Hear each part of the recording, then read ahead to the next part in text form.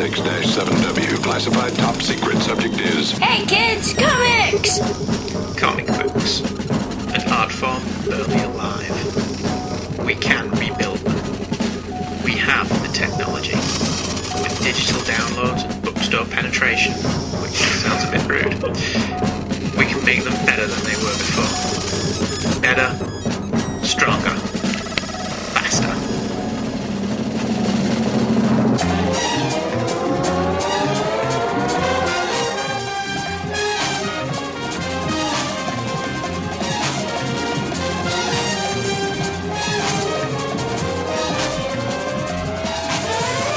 Hello, lovely people, and welcome back to... Hey Kids Comics! Hey, see, it's a... We're finishing each other's... Yes, we're sentences now. Yeah. It's really good, isn't it? We're so in tune. Yeah, it's good how that works out. Let's move swiftly on. Yes, moving swiftly on. What was I going to say? Yes, old episodes. Old episodes. Old episodes have started to take flight at twotruefreaks.libsyn.com, Libsyn.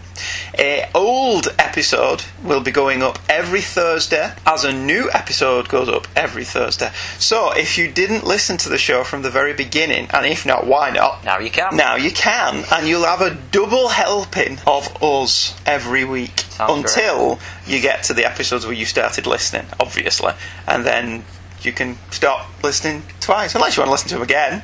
We actively encourage that, don't we? So we have joined the Two True Freaks Network. Thank you, Scott, Chris, for welcoming us with open arms and loaded weapons. Two true pimps. Yeah, the Two True Pimps. Emails, yes. We've no other bits of business to talk about this week, have we?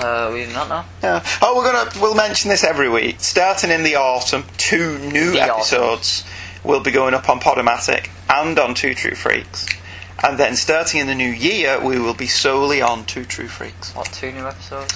The new episodes will go up on Podomatic and on Two True Freaks. Okay. And then after that, they will only go up on Two True Freaks. So we're migrating away from Podomatic. So you paid £100 for nothing. No, it lasted this year. Yeah. So we'll see out the year with it, and we'll go from there. So don't migrate your feeds just yet. Although if you subscribe to both of them, I heartily recommend you subscribe to Two True Freak. The emails, anyway, yes, we were talking about emails. We always say hello to emails, don't we? Hello to emails. Our first email this week is from Kenneth Laster. It says, "Hey Leyland, hey Kenneth. I'm holding off on audio due to so much background noise. Sorry I forgot to link to Holy Musical Batman. It's really long, so it won't be amazing for a commentary." Do you think he's telling us, though, to not click on this link and watch this live? Probably. That seems to me that's what he's saying, doesn't it? Maybe we should do it anyway. No, okay. If it's really long, we won't, because the episode's already going to be really long. Yeah. On the long conversation on Alan Moore, I read The Killing Joke completely out of context, mainly because I stumbled upon it at the library in which my mother works, which reminds me, I should return a boot from there someday. Yes, they will fine you, Kenneth. That's not good. And heard good things about it. Since then, the only Alan Moore thing I've read was Watchmen, because it was on TV the night before and I had a long road trip. I get what Michael says about people reading the first comic they see and claim they are an expert. It seems if I like a fandom, people follow me, and I don't like people. That's why I'm happiest reading in the summer. I must redeem myself to Michael because he's the Dick Grayson to my Tim Drake. Relevance! Anywho, now that The Amazing Spider-Man has been released in these cinemas, as you English dudes would say, what do you think about it? I know how much Andrew dislikes the costume, but I thought it looked great on the big screen. It echoed the tone of the movie. It's Spider-Man, but it's a bit different.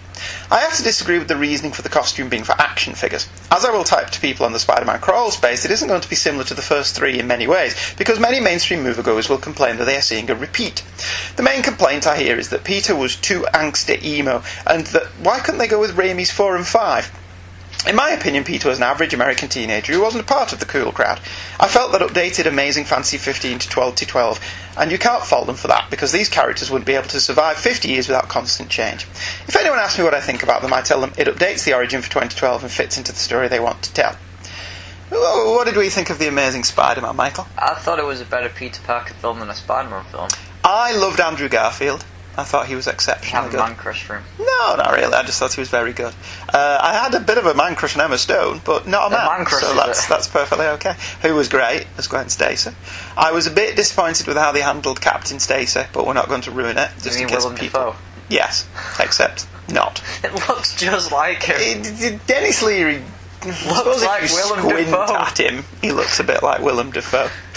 On the whole, I give the film a solid 7.5 out of 10. I liked that Spider-Man had quippage. Yeah. I liked that there were... Web shooters. Yes, thank you. Finishing our sentences again. There were web shooters instead of the organic webbing for reasons that I've bored you all with before. I didn't like that they still didn't get the origin right. Scott and I did a just chatting episode the other day where we talked about this. Shoehorning Uncle Ben's death. Yeah, it's Uncle Ben was killed by a burglar. And yet he's not. I think it was Scott pointed that out, and it was one of those. Oh yeah, that's a bit. So they've had two times to get that right in 10 years and failed both times. It wasn't awful. There was too many loose ends in it, feeling like it was scripted very rushed. But I have high hopes that a sequel will be better, and I like the fact that the villain. Is he a villain? Yeah, he is a villain, but I was going to say he is not dead at the end of it. But I don't know if that would give it away for people. And you know Norman Osborn's going to be in the second one. Is he? Because that guy that pays him a visit at the end works for Norman Osborn. Yeah, that's fine. I don't mind that. There was something else that I really liked, and I can't remember what it is. I like the skateboarding Peter Parker. Yeah, I mean, some next people... day I took out my skateboard and realised why I gave up 7 years ago. Because you're not good at it. I know. Some people have complained about, like, well, I didn't ride a skateboard. But, like, when you're a kid, there is two ways of you getting around, isn't there? There's your bike, and there's a skateboard. So I was like, I have no problem with Peter Parker having a skateboard. See, in the comics, we only ever met him from being Spider-Man. Yeah. So he was web shooting around town. There's nothing to say he didn't have a skateboard. I liked him writing equations and stuff on his decks as well. Yeah. I thought he was really good as Peter Parker. But on the whole, it's 7.5. Okay. There's still work to be done. Oh, we did promise that we would go Spider-Man, Spider-Man. We did. Friendly neighbourhood Spider-Man. Welcome fame. Oh yeah, sorry, we're doing Can He Swing from a Thread. Take a look overhead. Look there. Here goes the Spider-Man. We promised we'd do that. No. Very good. Is he strong? Listen, bub, he's got radioactive blood. Then it's Can He Swing. Can he swing? From a Thread. Take a look overhead. Look out. There goes the Spider-Man. No. Did you like that? In the chill of the night. At the scene of a crime. He'll arrive just in time.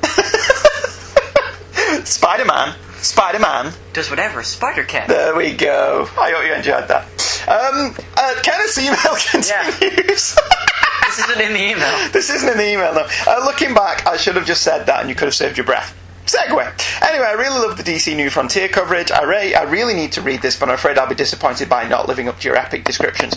My memory ran out of things to say. My memory ran out of things to say. So, Gwyneth Laster, Boy Wonder. Thank you very much, Kenneth. New Frontier is better than our description. Is he a boy wonder that turns out he was never a boy wonder, even though his tells him he was a boy wonder? If he's Tim Drake, then he never existed, did he? Well, according to San Diego Comic-Con. He was apparently never Robin, but Batman issue 1 says he was a former Robin. Yes. Which was my argument I was at. You know what this reeks of? Not only them not knowing what they're doing, obviously, but it reeks of, we've realised that this 5-year timeline thing doesn't work. I was talking to Captain America about that last night. Steve Rogers, yeah. You mean, yeah. Right, that's my take on it, and they've looked at it and they've gone, well, we can't get rid of Dick Grayson, because he's the first and best known, despite the fact that post-Crisis, there was, 5 in-continuity Dick Grayson as Robin stories. Maybe a bit more, but I'm being facetious, but the point still stands. And then they can't get rid of Jason Todd because they put a lot of effort into resurrecting Jason Todd under the Didio regime, haven't they? And they can't get rid of Damien because they don't do anything that would annoy Grant Morrison. So they've looked and they've gone, right, well, this Tim Drake guy, despite the fact he was the most popular Robin we've ever had in continuity, because as I said, there was no Dick Grayson in continuity stories. Yeah. Despite the fact he's carried his own book for over 100 issues. And the Red Robin title. And the Red Robin title subsequent to that. Despite all of this, we didn't create him. He's nothing to do with us, we'll get rid of him. That's what it reeks of. It's still contradicting everything they've published under the new DC. Yeah, well, issue 1 says he was a former Robin. They don't know what they're doing. He's Red Robin now. Yeah. And Batman and Robin issue 9, Damian says he will prove himself better than every other Robin. this is the problem I have with this, and we'll get into this more when we cover the comics that we're going to cover Editorial tonight. doesn't agree with the writers. Yes, and also this isn't a reboot. This isn't a starting from beginning, but they're trying to say that it is so they can have their cake and eat it.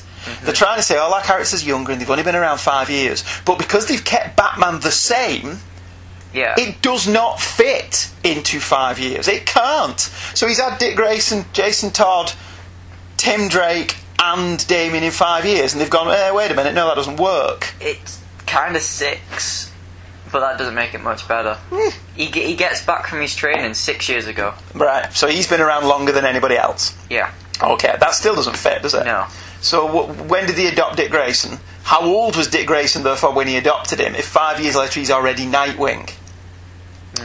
It doesn't make any sense, does it? No. It would have been much better, and I think more people would have accepted it, people like me. Would have accepted it if, like in Crisis, and what I'm saying, like in Crisis, Batman didn't do this in Crisis, but you take my point. They'd have said, this is a new beginning. And they'd started with Batman and Robin being Dick Grayson, not Damian Wayne. Yeah, or they would have left it as Batman carrying on from old DC, but just not bothered saying it was in 5 years. Yeah. It doesn't work, does it? Because you could still carry it on, you just wouldn't be causing contradictions. Yeah, which is a shame. Because Scott Snyder's Batman is the best Batman has been in years, in my opinion. I think that book's really good at the minute. It is. I really do. Greg Capullo's art's really good as well. Yeah, Greg Capullo's art's really good. But David Finch's art's good in The Dark Knight. I'm just not digging on that book as much. No. And I'm not down. Detective Comics and Batman and Robin aren't as good either. No. But on the whole, the Bat universe is better for the reboot because the creators on the books. Yeah. The creators on the books are firing on all cylinders, but the backstory makes no sense, and there's too many books. Especially now they've added Batman in Co. The 5-year thing. Oh, right, that doesn't fit with previous established stuff. Batman Incorporated's only a second wave title now because Grant Morrison didn't have time to finish his run before the reboot. So that's how well orchestrated it was. Yeah, and there's too many Bat issues, Bat titles, especially if they all are set now instead of different parts. Well, that's what I'm saying, what they should have done if they were serious on this. Batman could have been taking place now, Batman and Robin should have been about Dick Grayson. But then you wouldn't have had the Nightwing book. Damian. No. Well, it's Batman and Robin, not Batman and Nightwing. No, Dick Grayson as a 15-year-old. Okay. You're starting from the beginning. So that's set back in time, right. And do it that way. So, like, where Action Comics is set at the beginning of the superhero age, Batman and Robin set at the beginning of the or is it the introduction of Dick Grayson? Okay. And maybe The Dark Knight could have been the couple of years Batman was operating on his own. Yeah. And his first meeting with the Joker and all of that stuff. So would Detective be? Detective could be set now. I'm not really bothered about that. Okay. So, Well, anyway, we have another email because we got sidetracked once again. Though. We did, yeah. Aidan Mohan. Hello to my favourite British duo is his tagline. Hello.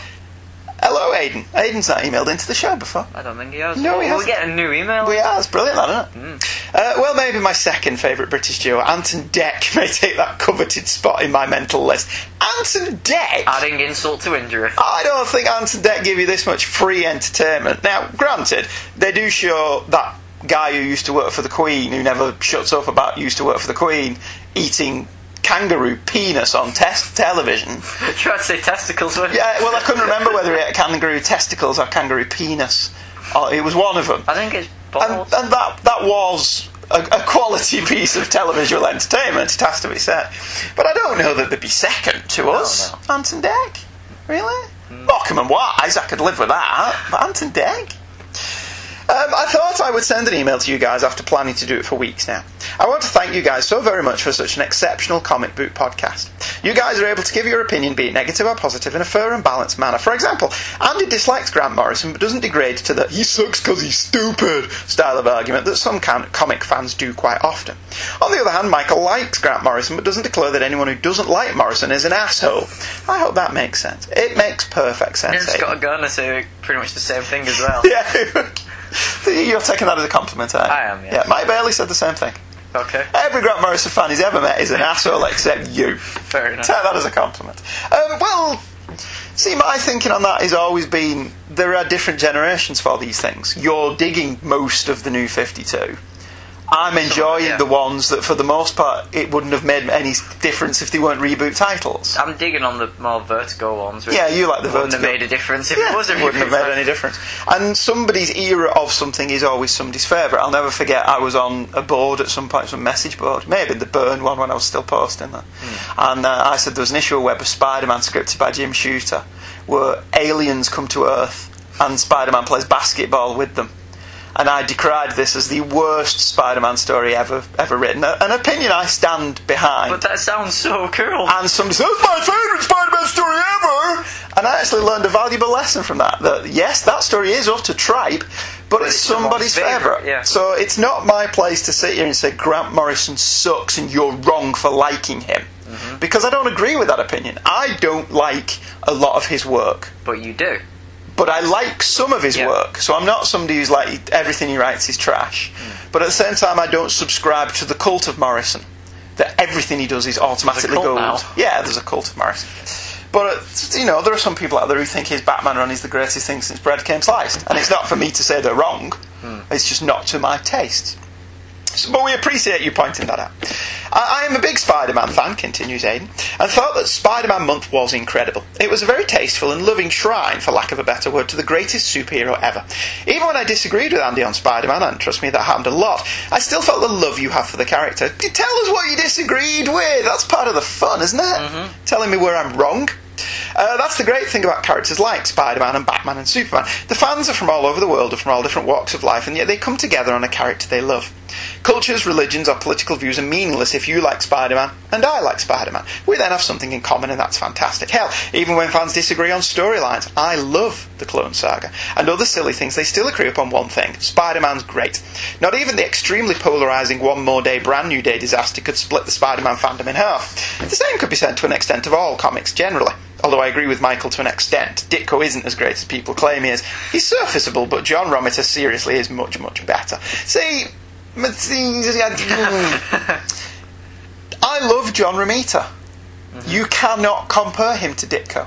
They are two completely different artists. Yeah, you're right there. It's a testament to Romita's talent that he was able to take Spider-Man on and make it his own. Yeah. Whereas Ditko's shadow over that character still looms large. But I'm certainly not taken away from Romita's contribution to Spider-Man, and I don't think he's much, much better than Ditko. I think he's a completely different kind of artist. So to compare the two, I think is folly. I don't think they're in any way the same kind of artist at all, despite the fact they became famous working on the same character. Romita looks better, though. If you say so. Romita draws a better Gwen Stacy. Romita draws a better people. They don't all look funny and... I like that you walk down the street and look at people. They don't all look like Jim Lee drawings. Real people have distinctive faces. They don't also look like Rags Morales people as well. No, they don't. With wonky faces. Yeah, so...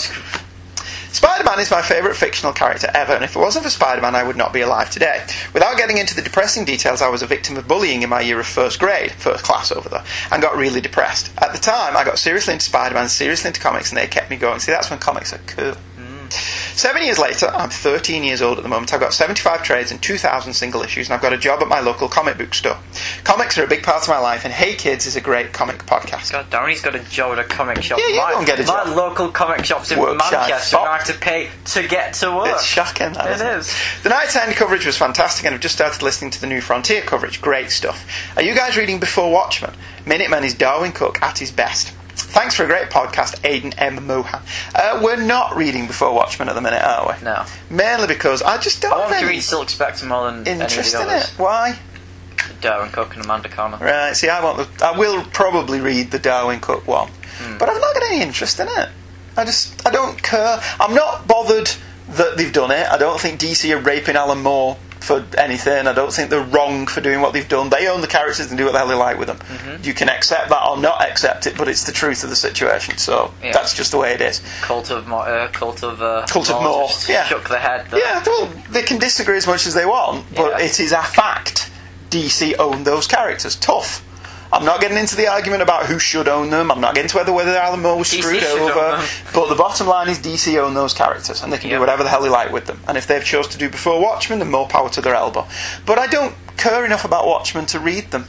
I'm not somebody who thinks Watchmen is the best thing that has ever existed in the history of man. It is a perfectly serviceable comic book in and of itself. It's extremely well written and very gripping. I enjoy it for what it is. I hate what it has become. Yeah. If it just existed and it was this comic book that somebody had done and people said, yeah, it's good, that'd be fine. But it's become the best thing ever! And it isn't the best thing ever, really, to be honest. P.S. You know what my favourite thing about the show is? I think of it as an alternative reality of my life. My parents are the biggest norms in the whole world. Norm! They look askance at my comics and my Trek Who science fiction and sorted other bits of nerdier. I had to get all of it into it on my own. My introduction to the nerdy world, Sam Raimi's first Spider-Man movie. I was 3 and it enthralled me. I've often wondered what my nerdy life would be like if my parents had been into stuff before I introduced them to it. There has to be an alternative reality where that happened. And I like to think I would be a little like Michael in that alternative reality. Just, you know, without the northern accent. Lots of planets have a north. Thank you, Aidan. That's another compliment now. Yes. Someone wants to be like me. Yes. Sort of. I wouldn't let it get to your head. Our next Too email, late. was from, you can't get through that door now. You can't get your 233's t-shirt on now. Because it won't go over your head. Keith Hedrick has emailed in again. Hello, Keith. Hello. I just got done listening to part 2 of the New Frontier coverage. It was an excellent podcast, but Hey Kids always lives up to a high standard of podcasting, in my opinion. Thank you very much. Both of you fine gentlemen missed something at the very end of the book, or at least did not mention it. When Nate Adams sets off his nukes while in the plane on the inside of the centre, I do not think he is done for. I believe, at least in this timeline, that there was the origin for Captain Atom. Maybe I'm reading too much into this, though. Thank you for the show, Keith Hedrick. Maybe reading too much into it, but I like the sound of it. Yeah. Well, that's twice now. I just think Keith doesn't want people to die. Because that's twice he's emailed and said, no, not dead. Healthy case of denial. But nobody dies in comics, do they? No. Let's be honest. Thank you very much, Keith. Thank you for the kind words. We do appreciate them.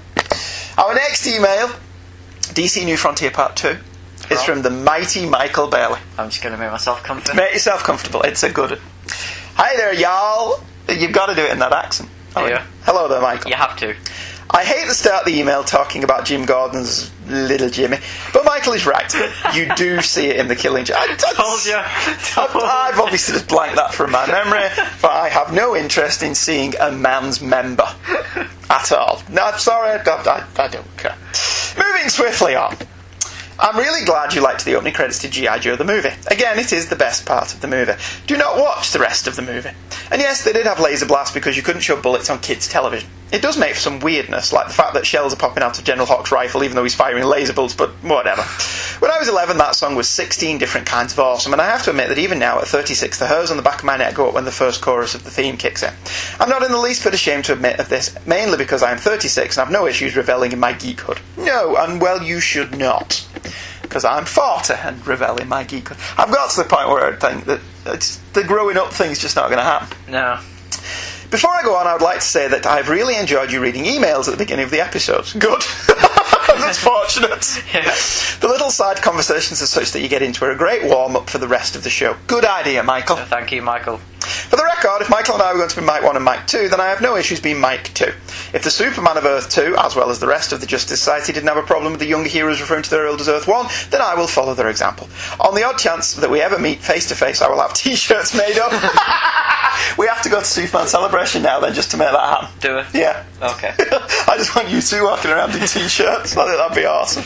I really enjoyed Michael's thoughts on Alan Moore. Before I continue, I want to make something perfectly clear. When I say that I am about to say about Grant Morrison and his fans, I am speaking in generalisations. I do not include Michael in any of these opinions because I have found him to be very articulate in his love for Morrison's writing and put him in the same class as people like podcaster Chris Johnson, who like and respect Morrison but don't look down on those who don't care for Grant's work. So when I write what I'm about to write, I am not talking about Michael. So have we established that you're not going to get upset about this now? Yeah, okay. I'm going to get upset anyway, aren't I? Anyway, Michael's and Andy's thoughts on Alan Moore echo my own. Moore has written some very solid stories, but really hasn't created anything of his own that, like other British writers have. I like Watchmen a great deal, as well as his Superman and Green Lantern stories, but I find it annoying that his fans put him on a pedestal when all he does is come up with new ideas for other people's creations. Are there new takes on those characters? Yes. Is that important? Absolutely. Did Watchmen break new ground in deconstructing the superhero? Kind of. Steve Gerber played with the same ideas in his Defenders run. Moore just got better press, and frankly with the bastardisations of Moore's and Frank Miller's idea that gave us the last 20-some-odd years of superhero comics, it might have been better if Watchmen had never happened. Isn't that what we essentially were just saying? Sometimes it's like two minds in one single body. Well, like Max Headroom. Good Going back to why I agree with Michael about Alan Moore and Killing Joke is that it's not a very good story. There are good moments in the story, but frankly I think writers like Denny O'Neil did a much better job exploring a murderous Joker than Moore did. All Moore contributed was shooting Barbara and establishing that the Red Hood had a number of inhabitants, which I quite liked. Otherwise it's a lot of grim and gritty for the sake of being grim and gritty, and the story's just a bore to reread. But because Moore wrote it, his acolytes, much like those that aren't Michael or Chris Johnson that worship at the feet of Grant Morrison, will praise it up and down one side of the street and then down another. So, good tangent to both of you. And Andy is right.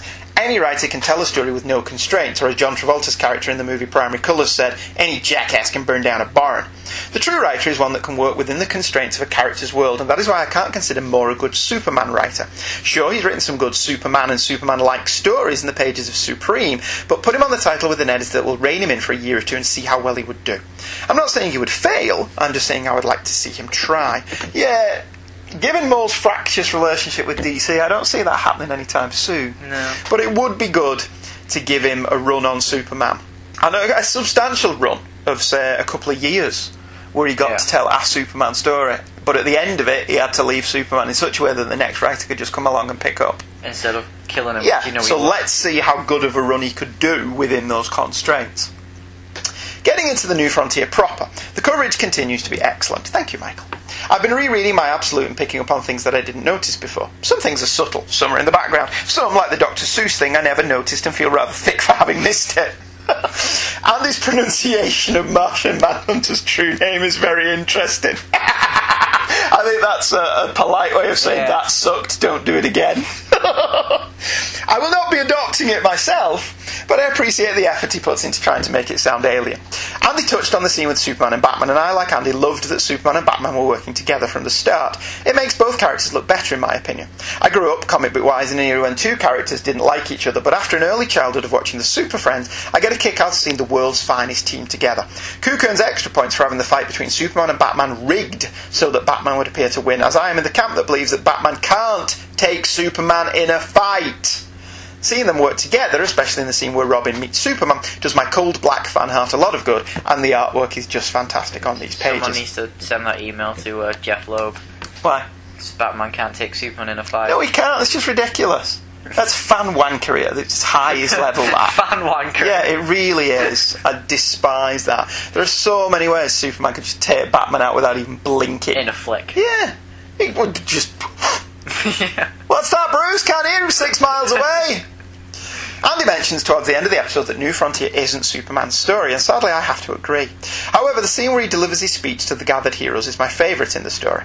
When New Frontier was coming out as single issues, I would devour the new issues as soon as it came out because there was such a long stretch between instalments. When I got to this scene, I was literally pumping my fist in the air because I am a huge fan of Superman having enough of everybody's stuff and telling his fellow heroes to get their act together and save the day. It was so exhilarating to watch because of how Superman had been acting through the course of the story. So imagine the shock and horror I felt when just a few pages later it seemed like Cook had killed him. My mouth hung open. Holy he just killed Superman. I literally shouted, much to the confusion of the other people in the break room at work. Andy talked about how he likes having his emotions toyed with, and I am the same way. I want a writer to get me emotionally involved in the story, and boy did Cook suck me in here. After Superman went down, I was thinking, that's it, we're screwed, there's no way we're getting out of this one. And then the issue ended, and I had to wait 2 whole months until the next one came out. This was one of the last times where I felt I had to get the next issue, and it's one of the reasons New Frontier is so important to me. While I liked Infinite Crisis and all the issues leading up to that, excitement could not rival what I felt for this story, which is why New Frontier will always be special to me. So whilst the story reads very well in one sitting, I have to tell you that it was all kinds of awesome to read it in single issues as well. Well, we can't comment on that because we didn't. No. And even if I'd bought them in single issues, I probably would have waited and read them all in one go. Probably. Which does kind of ruin serialised fiction. Just a bit. But, you know. I was driving around today on a quest that proved fruitless and had an epiphany about this story. It is the anti-Watchmen. It has all the trappings of Watchmen. Dense story, bold character study, political subtext, disturbing scenes, text pieces that fill in the narrative, and even a sort of giant squid at the end. Thematically, however, It is the exact opposite. Watchmen seem to be about how superheroes are kind of silly and how the world just doesn't need them. It deconstructs the superheroes to show the flaws in the genre and how in the real world this stuff wouldn't fly. New Frontier deconstructs the superheroes well, but only to show how utterly freaking awesome they are and how a world in turmoil needs heroes to look up to. At the end of Watchmen, the world is united, but all because of a lie, and while Night Owl and Silk Spectre are going to continue being heroes, it's mainly to piss off Ozymandias. At the end of New Frontier, the Justice League forms to fight Stara. While Watchmen is, well, if not overly written, the whole affair is just depressing. New Frontier leaves me inspired and satisfied. Both have their place, but at the end of the day I would rather read New Frontier and cheer as the heroes save the day, rather than watch Dr. Manhattan kill Rorschach for no good reason. Well, I've taken enough of your time. I eagerly await your discussion about the animated version of the film, as it's still my favourite of the DC animated movies. That's when we think, no. What? Hold on a second. Take care, Leyland's. Cheers, Mike. Cheers, Michael. Go on. Okay, what's the point of writing a comic about how the world doesn't need superheroes and then make the superheroes real people if people read comics to read about superheroes because they live with normal people where there are no superheroes? Because this is what Alan Moore and a lot of other writers, primarily British but not necessarily do, is they deconstruct it to the point where it's stupid. It doesn't make sense that you have superheroes. Yeah. But the point is, when you make it too real, it doesn't work anymore. It's because they're comics. It works if you forget it's stupid. Yeah. And it's kind of like there has to be a certain level of suspension of disbelief to buy into superheroes. Full stop. Okay. And I don't think it's just a comic thing, because you only have to see how much people have loved the Avengers.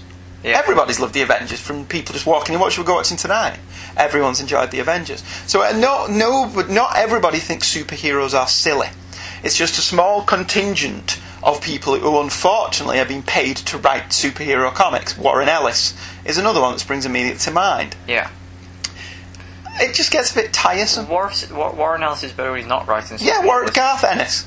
Garth Ennis is one of my favourite comic book writers. Yeah. I will read anything Garth Ennis does, unless it's a mainstream superhero book. Or Dynamite. In which case, no, I'm reading The Boys, I'm reading The Shadow. I think The Shadow's great. Okay. I'm really digging on The Shadow. The minute you put him on Batman, or Superman, or Daredevil, or whatever the hell, I'm not touching it. Pooping his pants on his first night out. And it's just, I'm not having none of that. I'm not interested in it. I mean, to his credit, he now seems to be like, it just doesn't interest me, so I'm not going to write it. Yeah. So fair enough. Warren Ellis hasn't learned that yet. Well, although Transmetropolitan's still my favourite story. Well, that's again when Warren Ellis is writing his own stuff. Ministry of Space was good until you read all of it. It's the thing with Ministry of Space. It's got an excellent primary conceit that at the end of World War II, the British smuggled the German scientists out of Germany, and we therefore had a space program, not America. Right. And it's an excellent premise for a story. It's a brilliantly drawn piece of work by Chris Weston. You get to issue 3 of this 3-issue limited series. Oh. You get to 4th or 5th page from the end of this 3-issue limited series. Okay. And you get the nice big twist in the story that the main guy who's brought us to the brink of utopia, Britain is on the edge, the British Empire is spread out across the stars, we're on the verge of conquering Mars at this point, and it is discovered that he did all of this by essentially killing a few American soldiers to get those German soldiers out of the way first, and stealing Nazi gold. And it was the Nazi gold that funded the project that got us into space. And this is an excellent second act twist to lead in to the conclusion of the story. Yep. But then it just ends. That's the end. And you're like, what? Where's the rest? What happened? What? And I just felt so let down by it. It sounds better than Straczynski's Thor, though. Well, Straczynski quit Thor in a big strop, didn't he? It was very, very enjoyable. It was really good. Yeah, it's excellent. Until you got to the very last issue, on the very last page. And it just stopped. Heimdall says, well, now we know what Loki's plan is, and we must stop him. The end. Yeah. But he left Thor in a big strop, didn't he? Because of some incoming crossover. Warren Ellis' Ministry of Space is a creator-owned title. Where was issue 4? Where was the second miniseries that carried on this story? And it was such a disappointment. Anyway, our next email, because we're really... I don't know if people are appreciating these longer episodes. Mark Camphausen has emailed in. Hello, Mark. Another new one. It's nice to have new people on board. I just wanted to chime in my thoughts on G.I. Joe the movie. which you guys are recommended to avoid watching. Hey Kids Comics, a G.I. Joe podcast. In my opinion, G.I. Joe the movie is absolute brilliance. I've been watching this movie since 1987, and to this day, whenever I watch it, by the time the movie reaches its conclusion, I am unable to stay seated because it has my adrenaline pumping.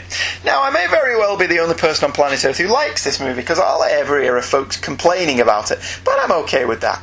Most complaints centre around continuity issues. My feelings are, if a movie is this much fun, I don't give a crap about continuity. The movie is wall-to-wall action. The dialogue is beyond brilliant. How can dialogue such as "Die, arrogant Earth scum," ever be frowned upon? I love Serpentor. In fact, I would probably love any character who ends every other sentence with "This I command."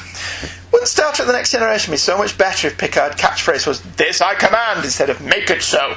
Ensign, set a course for Vulcan. Warp 8. This I command. Brilliant. That is actually quite good, that, isn't it? Maybe a cup of tea, Michael. This I command! Sergeant Slaughter rocks this movie, and the ass-kicking he gives Nemesis Enforcer during the climactic battle is on a par with the ass-kicking the Hulk gave Loki in the Avengers. It has me cheering every time I watch it. The score for the movie really helps keep the pulse pounding throughout each battle. The voice acting is fantastic and is delivered with such forceful impact, you really get the feeling everyone is throwing everything they've got into it. As it should be, since the fate of the entire Earth hangs in the balance. Make no mistake, this is an absolutely stupid movie. Turning off your brain is a necessity, but it is fun. There's even a giant vagina in the Himalayas which aircraft pass through in order to enter Cobra Hilar headquarters. Just absolute genius. The movie never gets old for me, and I have difficulty understanding people's antipathy towards it. I say turn your brain off, turn it way off, grab some popcorn and check it out. Thanks as always for an entertaining podcast. You're very welcome, Mark. We have turned into a G.I. Joe podcast. We are a G.I. Joe podcast. Speaking of G.I. Joe, our next email is from the illustrious Luke Giaconetti. Subtitled Still Beyond the Final Frontier. Luke's email begins this month, week, era, whatever, with, you take the good, you take the bad. You take them both, and there you have those Leyland boys. Is that like the Duke boys? I don't know. Are we like the Duke boys? Maybe. Possibly. Hey gents, I really enjoyed your coverage of the second half of New Frontier. I tore through the 2 trade paperbacks when I read them, and your podcasts have made me eager to read them once more. I've really enjoyed hearing that more than anything. What? That we've either made people read this again, Or want to read it. To me, that is the biggest compliment people can pay us. Doing your job. Yeah, that we have sold them on this book so much they want to go and read it. Okay. And certainly New Frontier is well worth it. Yeah. It's an excellent book. Excellently written, excellently drawn. Comics at its finest. Mm-hmm. The presence of Ace and the other challengers, the Unknown, along with the Blackhawks and Adam Strange, really helps sell this story for me. Whilst most comic book fans think of the DC Silver Age as being primarily the Justice League and a few genre books, the fact is there was a depth and a breadth to the DCU of the late 50s and 60s which I don't think has ever been matched when it comes to sheer creativity. The challengers, to me, represent the perfect transition which Cook is talking about all throughout the series. They're just regular humans, one are very skilled and very brave, but otherwise regular Joes, who put their lives on the line to search out the great unknown, the very new frontier which Kennedy, and thus Cook, refers to. I really liked their recent Nu52 turn in DCU Presents, but personally I would love to see DC do a period Challengers piece, an untold tale of the Challengers from before the rise of the heroes in the late 1950s. Similar sentiment goes to Rick Flag Sr., who in my mind is the definition of a squirrel in the old-fashioned sense of the word. He can look you dead in the eye and tell you what's on his mind because he has nothing to hide. He is who he is. I love the bit with his son in the epilogue, which is just as telling for Rick Flag Jr. as it is for his father. There is a Justice League episode, Task Force X, which features the squad infiltrating the Watchtower. At the end, Flag Jr. walks away from the other members of the squad, with the other members threatening him. Flag stirs them down and said, "Some of us don't have to be blackmailed into serving their country." See, I've not seen that one yet. No. Because I'm still working through Justice League, so I'll look forward to that one. The centre, as all-powerful allegory for the threat of communism, is well used. Like the Red Menace, it's faceless, hard to grasp, and seemingly different to every person who looks at it. But at the end of the day, it's still a threat, and a big one at that. Cook said on the DVD special features that he's amazed that more people didn't make the communism connection with the centre, pondering if perhaps it was too obvious. I know that when I read the story, that was what I took out of it, so I felt vindicated when Cook said as much on the DVD. Visually, when everything gets all trippy and goes to hell, as you say, man, that's some fantastic stuff. It reminds me a lot of the early American psychedelic art from the early 1960s, as I'm sure it was supposed to, and really just demonstrates a lot of the strengths of the medium. Yes, we liked the ending. We did. It was very good. Can we just point out at this point that is such an obvious metaphor that we didn't get it? And those was us leafing through this for every little bit of subtext that we could leech out of it, and there's a blindingly obvious one at the end of the book that neither of us got. We're just that good. Oh God, yeah. Sometimes, if there's ever a point where all these people emailing in saying we really enjoy your show and your head gets too big, just remember that there's a blindingly obvious allegory at the end of New Frontier that we completely missed. My 2 True Freaks t-shirt. Oh dear God. Yeah, your head's gone back down. Yeah, sometimes a cigar's just a cigar, innit? Mm-hmm. You guys touched briefly on how modern cars have no style, and to a large extent I agree with you. Regarding quote-unquote green cars, such as the Toyota Prius, the Chevy Volt, the Nissan Leaf, and so forth, remember that, at least in the US, driving such a vehicle is the equivalent status-wise to a minivan in the 80s or an SUV in the 90s. It's a status symbol that speaks of how supposedly with it and hip the owner is, because they're trendy at the moment.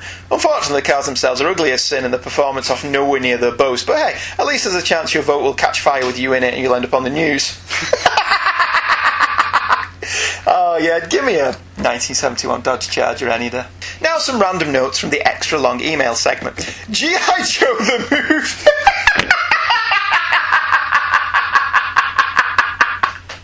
Oh, G.I. Joe the bloody movie is something of a splitting factor in G.I. Joe fandom. Maybe we should take the time out to remind our listeners that we're a comic book podcast. G.I. Joe's a comic, man.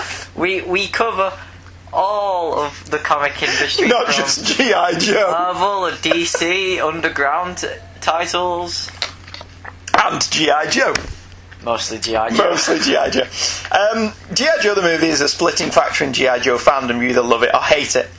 I happen to disagree with Michael Bailey and love it. It's a crazy science fiction story with a hidden race of evolved reptile and insect creatures in the Himalayas and their attempt to devolve all human life on Earth. It's not serious military fantasy, but the cartoon never was. Furthermore, while Rocky Balboa never became a G.I. Joe, the character Michael alluded to, the Fridge, took Rocky's place in the toy line as a sports figure who served as a physical education instruction. His potential rival did. There is a Cobra character named Big Boa who, like Rocky, is a boxer and serves as Cobra's hand-to-hand combat instructor. He even comes with little red boxing gloves with the Cobra logo on them, and he's included a link that we're going to look at. Why is he wearing Bane's helmet from The Dark Knight Rises? That's an unusual looking action figure, isn't it? Is that the same body mould that they used for He-Man? Because it looks quite similar. Only with added spikes. Only with added spikes. I'm not much of a fan of Rocky V, mostly because it plays like Rocky fanfic more so than a Rocky movie. But that's just my take on it. I really liked the last film, Rocky Balboa, and the presentation of the boxing in that film was one of the best depictions of the sport on film I have ever seen. Yeah, Rocky Balboa was great. Okay. Have you never seen Rocky Balboa? I have. Have you? A long time ago. Yeah, it's really good, Rocky Balboa. I'm very grateful of the fact Stallone seems to have decided that that's the perfect end to Rocky's saga and he's not making any more. Yeah. He keeps going on about making Rambo 5, however. Does he? Yeah, which is a shame because Rambo 4 was not only great, but also a very good ending. I thought Rambo. He went through his full name final film phase. Yeah, but he's got over that. He's realised there's money in them, though, hills. My only problem with John Rambo, the last Rambo film, it's a political treatise on the political situation in Burma. The people who are interested in the political situation in Burma probably aren't going to watch a Rambo film. And the people who want to watch a Rambo film probably don't care about the political situation in Burma. Yeah. But that being said, it's an enjoyably good film, and Julie Benz is in it. So, we like that. Andy, you questioned whether Alan Moore had done a long run on a non-creator-owned title. Swamp Thing? Did I do that? Because I knew about Swamp Thing. Didn't we not say had he contributed in some way to a non-creator? I don't remember what we said now. Well, I'll take your word for that. You know what he did to Swamp Thing?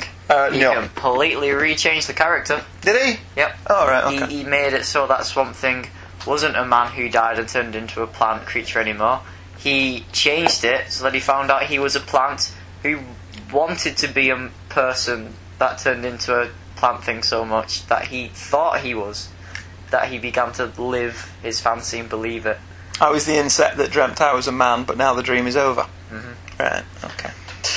Also, I thought your reaction to changing Spider-Man's costume for the new movie to be very telling. We, as a collective comic book fanboy whole, bemoan tweaking with Webhead's costume as well we should, because it's a classic.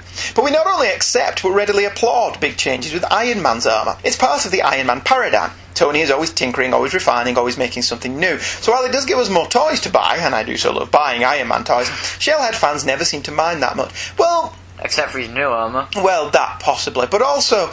It's been a part of the character from the beginning, hasn't it? That Iron Man changes his suit. He updates as technology updates, and it makes perfect sense. If Spider-Man had changed his costume every 5 issues, we probably wouldn't be having this conversation. Nope. My problem with it is that we've got to the point now where Spider-Man's costume is an undisguised classic. Yeah. It looks fine in live action. It doesn't look as dopey as possibly some superhero costumes could do. It looked fine in the Sam Raimi movies. Whatever your opinion of the Sam Raimi movies, the Spider-Man costume looked dope. The costume in the new film is one of the reasons I only give it 7.5 out of 10. The costume's crap, isn't it? But it makes sense. No, it doesn't. Yes, it does. No, it doesn't. It is. It's sportswear. Yes. He'd wear sportswear. So, why can't that sportswear look like the proper costume? Because his proper costume doesn't look like sportswear. Yeah, it can do. That costume that Andrew Garfield wears in that movie could have been made to look like the Steve Ditko designed costume, and made of exactly the same material that it was made of in the film, and it probably would have looked fine. Yeah. Okay. And it would have been fine. But then in that case, why change the Green Lantern costume? Did they change the Green Lantern costume for the film? Yep. Because apparently the Ethan Van Sciver designed one, just apparently looked too old and dated, apparently. Okay, fair enough. But lines and crappy CGI is great. Well, because the costume's CGI in the Green Lantern movie, isn't it? It's not a real costume. Luke's email continues. You mentioned the animated series Batman Over the Edge, previously covered on the Couch Potato series. Yes, we did, didn't we? We did that as a commentary. And I have to say that Bane is my favourite line from that episode. When he encounters Batman on the roof, Bat simply says, "Bane," to which he responds, "I am pleased you remember me, Mr. Wayne." Just a great delivery by Henry Silver. That is the best use of Bane outside of the comics. Mm-hmm. And I don't hold that much hope for The Dark Knight Rises, to be honest with you, in terms of Bane. Anyway, this is long enough, so I'll sign off. I'm eagerly looking forward to hearing your guys' thoughts on the New Frontier movie and other stuff down the road, Luke.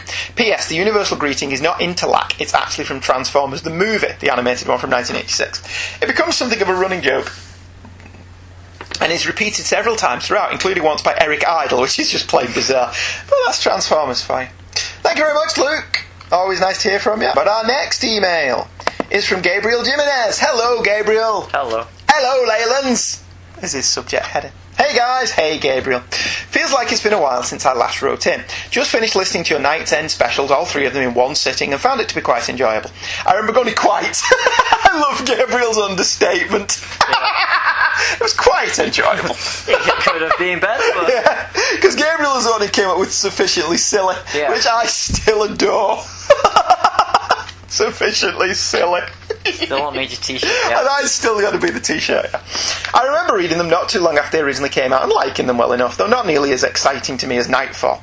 Quick point, Tom Grummett rocks. Yes, he does. He's an incredible artist, and there isn't anything I've seen of him that I haven't enjoyed immeasurably. His run on Robin in particular is what comes to mind when I think of him. You mentioned gaining interest in the Robin series. Go for it. It's one of my favourite series. I set out to collect all 100 of the Dixon penned issues, and while still haven't yet succeeded, I do have around 60 of them and not one disappointing issue in the bunch. The one thing I will say is the title does cross over into the major storylines too often. That's annoying, but hey, that's how the Batbooks rolled back in the day. I agree that after the whole Night saga, Bane was a pale shadow of his former self, but I really enjoyed what Gail Simone did with him in Secret Six. He's a very different character, deeper and more nuanced than previous iterations, but very much an enjoyable member of a group of villainous mercenaries. I very much enjoyed the Your Wife's Moms for Michael cameo during one of the episodes. I like the family aspect of the show has, and I think either the mum or the other kids pop up every once in a while is quite fun. Thank you. We enjoy roping the others in, don't we? Well, they don't. No, they're not fond of it, but we like it. It's better than listening to us all the time, isn't it? It is, yeah. Now, this next thing is out of the realm and comics is aimed at Andrew. Oh, here we go. I'm getting married in under 3 weeks. Oh, congratulations, Gabriel. Very congratulations. You'll have to put a thingy on. I don't know if Gabriel's on Facebook. Do a thingio. Do a wedding photo. Give us that thing. Yeah, we want to see a wedding photo. I am very happy and excited about that. Good. I should hope so. Admirable quality in a groom to be excited about marrying. It's sufficiently entertaining. It's sufficiently entertaining. It appears that you get along smashingly with your wife, and I was wondering if you had any suggestions, pointers on a successful marriage. I would love to give you my wealth and experience in dealing with the fur opposite sex. As soon as I have any, I'll let you know. I don't want to take that on at all. But congratulations, Gabriel and future Mrs. Gabriel. We hope you have a lovely day, and we want to see a marriage photo. Would it not be a future Mrs. Jimenez? Yes, that would be it. I don't like the idea of Mrs. Gabriel. That's quite fun as well. Well, that's it for me. I'm at work. I want to get some more stuff done when I head back home. Keep up the great work, guys. Latest, Gabriel Jimenez. It's always nice to hear from you, Gabriel. Oh, and he's emailed back to us. Ooh, I'm currently listening to the first New Frontier episode. Know you might join the TTF network. Two True Freaks, for those that haven't been paying attention. Cool. I'm happy in that hopefully this will mean the previous episodes will be available, and I'll be able to hear your take on Preacher and Sandman. I'll have lots to say about those, I'd imagine. Would that mean that the feed for your show would go away and you'd appear under the Two True Freaks feed? Because I get confused with all the content they have and have a knack of losing track of what I've downloaded and haven't. Still, that'd be cool that you guys are joining Scott's ever-expanding podcasting empire. Catch you later, cool cats. Gabriel. You're very welcome, Gabriel. It's like we planned that, isn't it? First of all, let's not forget Chris Honeywell. Okay. When we mention Two True Freaks. Chris is a huge part of the show and deserves every bit of credit we can give to Who's him. the bigger pimp? Who does the money go to? One would imagine Scott keeps all the money. I don't know why. I just get that impression. And he kind of just doles it out to Chris every now and again when Chris wants some food. But no, let's not forget Chris when we mention Two True Freaks. Secondly, it's like we planned that, isn't it? Yes, we are joining the Two True Freaks network. We already have, as you're listening to this, 3, count them, 3 of our very first episodes are already up, with new ones to follow. So thank you for allowing us to plug that again. Just don't go back and listen to them. No, they'll be fine. Yeah, it was good. Our final email tonight is from Jonathan Kreitz. I hope I'm pronouncing that correctly. If I'm not, let me know, Jonathan. Night's End is the simple title. Howdy, guys. I've been meaning to listen to your show for a while. Well, we've only been doing it 18 months. Oh, yeah. No rush. And I just hopped on with the 3 episodes covering Night's End. Great stuff. You really have a good rapport. I haven't read the Knight's trilogy in years, but was first introduced to it by Denny O'Neill's novel, which is excellent, by the way. I have fond memories of it and wonder how much of that story will play into The Dark Knight Rises. Congrats on joining the Two True Freaks family of shows. I am listening to the first one right now. Excellent. The very first. The very first one. We did Superman's Secret Origin. We did. Thank you for that email. Thank you, Jonathan. Thank you to everyone who emailed in this week. We always appreciate hearing from you. Again, we are on Facebook. Hey Kids is the first name, Comics is the surname. You can chat with us on there if you want to. Michael's on Facebook on his own. I'm not, because I can't be bothered none of that filth. But if you want to be on the show to provoke discussion, it's better to email us, because I really do forget where I've been talking to people on Facebook. It's not deliberate. I'm not shunning anyone I talk to on Facebook. It's just we record these episodes 2 weeks in advance of you hearing them, so I've forgotten the conversations. I do apologise. For 1 week we should do a Hey Kids Comics chat thing, and on Skype, and they phone in and say, you guys suck. Stop sucking. You guys suck, stop sucking, dude. Or someone See, the problem with doing that is someone would phone and say, can I ask you a question? What does it feel like to suck so much? And we'd send them away. And then someone else would come on and they say, you're actually quite good. we'd just reply to that with asking Mum. Oh. Yeah, the problem with that is most of the people who listen to the show are on the other side of the world. There is that. So that would be a problem with that. Anyway, we are going to take a quick break to lubricate our throats. But not in that way. And we'll be right back as we start Nu52 month. This is Michael's baby. Sort of. So we'll be right back with Justice League 1 through 6. Attention, people of Earth. Do not resist us. All who oppose us shall be annihilated. We command the most powerful army of monsters in the universe. They are sure to defeat your Earth monsters. All those who are hearing this are now under the control of the Earth Destruction Directive.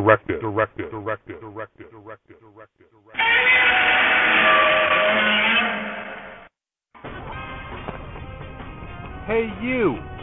Yes, you, hearing this message. Do you like podcasts? Well, evidently you do, because you're listening to one right now. Do you like giant monsters? Of course you do. Who doesn't like giant monsters? Well, then have I got the show for you. Earth Destruction Directive is the newest Daikaiju podcast on the internet, and we talk about all your old favorites, like Godzilla, Rodan, King Ghidorah, and Gamera, but also lesser-known monsters, like Yappa, Yongari, and Giawa. We cover everything from movies to comic books to video games, and we're kicking it old school. This is breaking news.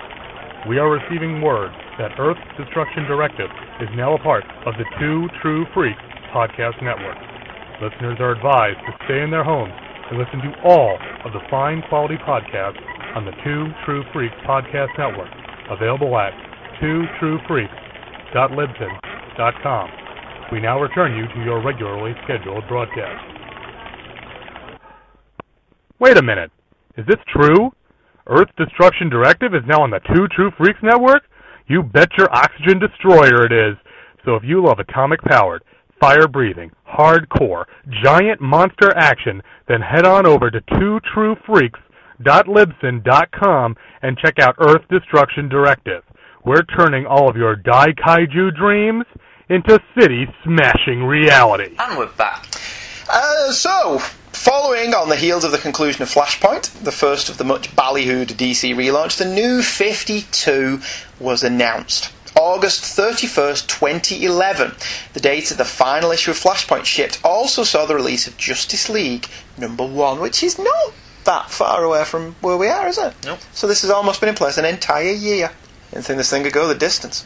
I'll be brutally honest, I had no real opinion on the Nu52 when I first heard it announced. There was a feeling of both having been there and done that, and also I'd pretty much lost all interest in the regular DC comics at that time. Superman hadn't seemed to have a direction since the late 90s, and the books had just come out of a very long and convoluted storyline, New Krypton, and then jumped straight into another long and convoluted storyline, Doomsday in Action Comics, and grounded in the Superman book, neither of which, as we've mentioned, did much for me.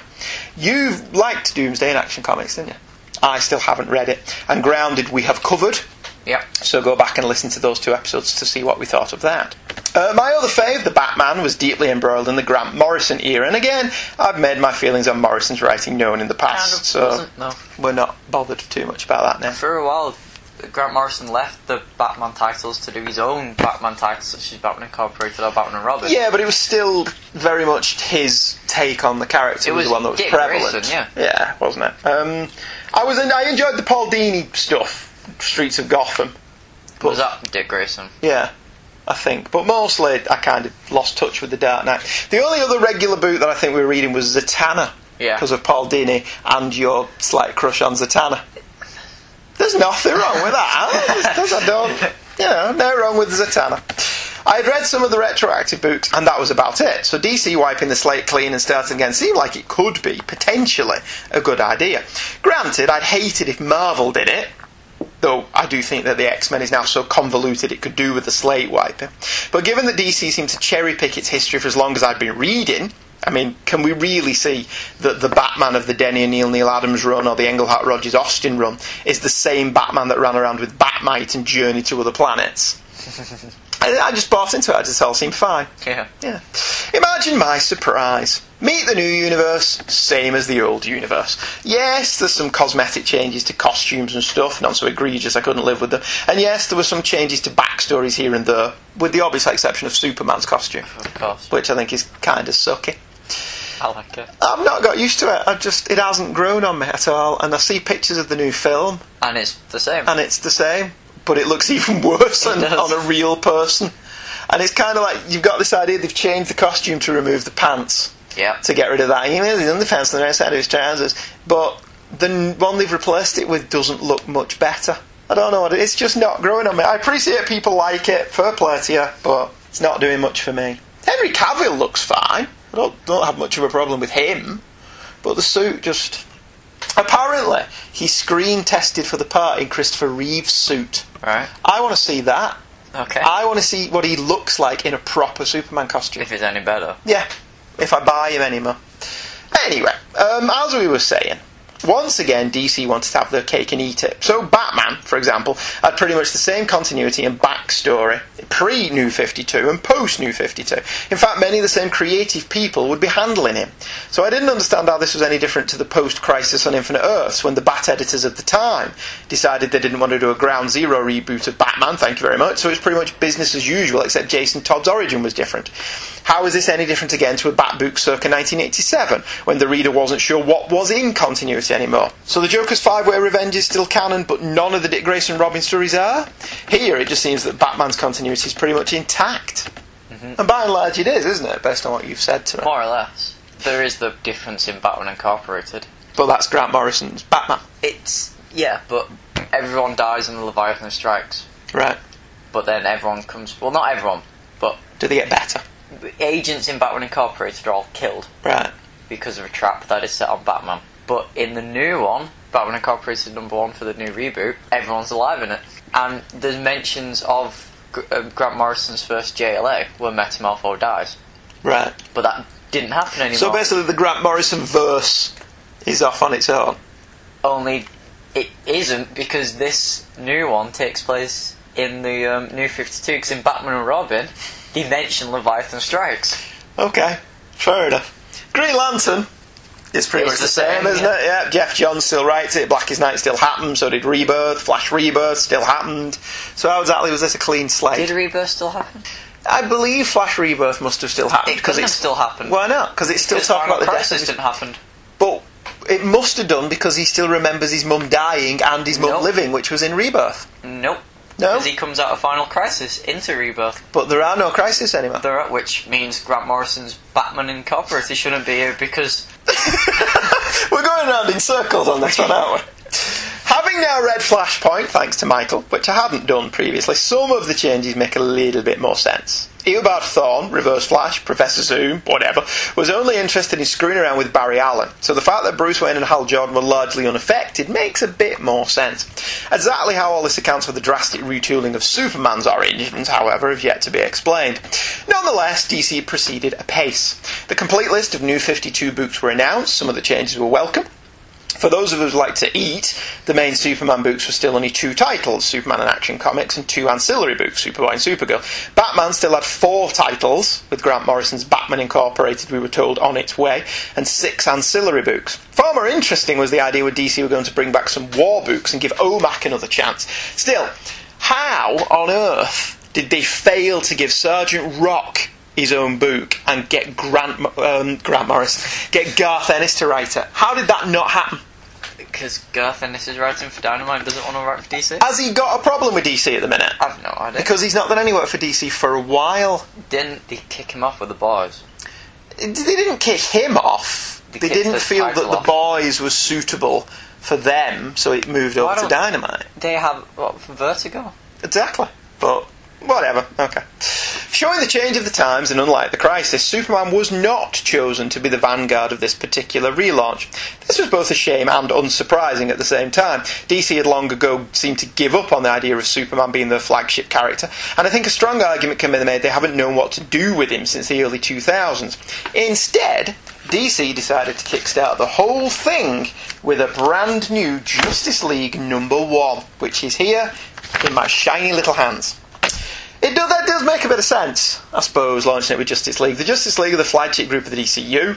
All of the heavy hitters were President correct on the cover, although the placement was somewhat odd. I should make it clear here we're talking about the initial cover by Jim Lee and Scott Williams, not one of the 11 variants that would follow. The cover has Batman front and centre, because he's Batman. Unsurprisingly, new DC executives and leader of the Nu 52 charge, Jeff Johns' favourites, The Flash and Green Lantern, also get prominent slot on the cover, along with Cyborg. Jeff Johns' extra favourite. No, really, Cyborg.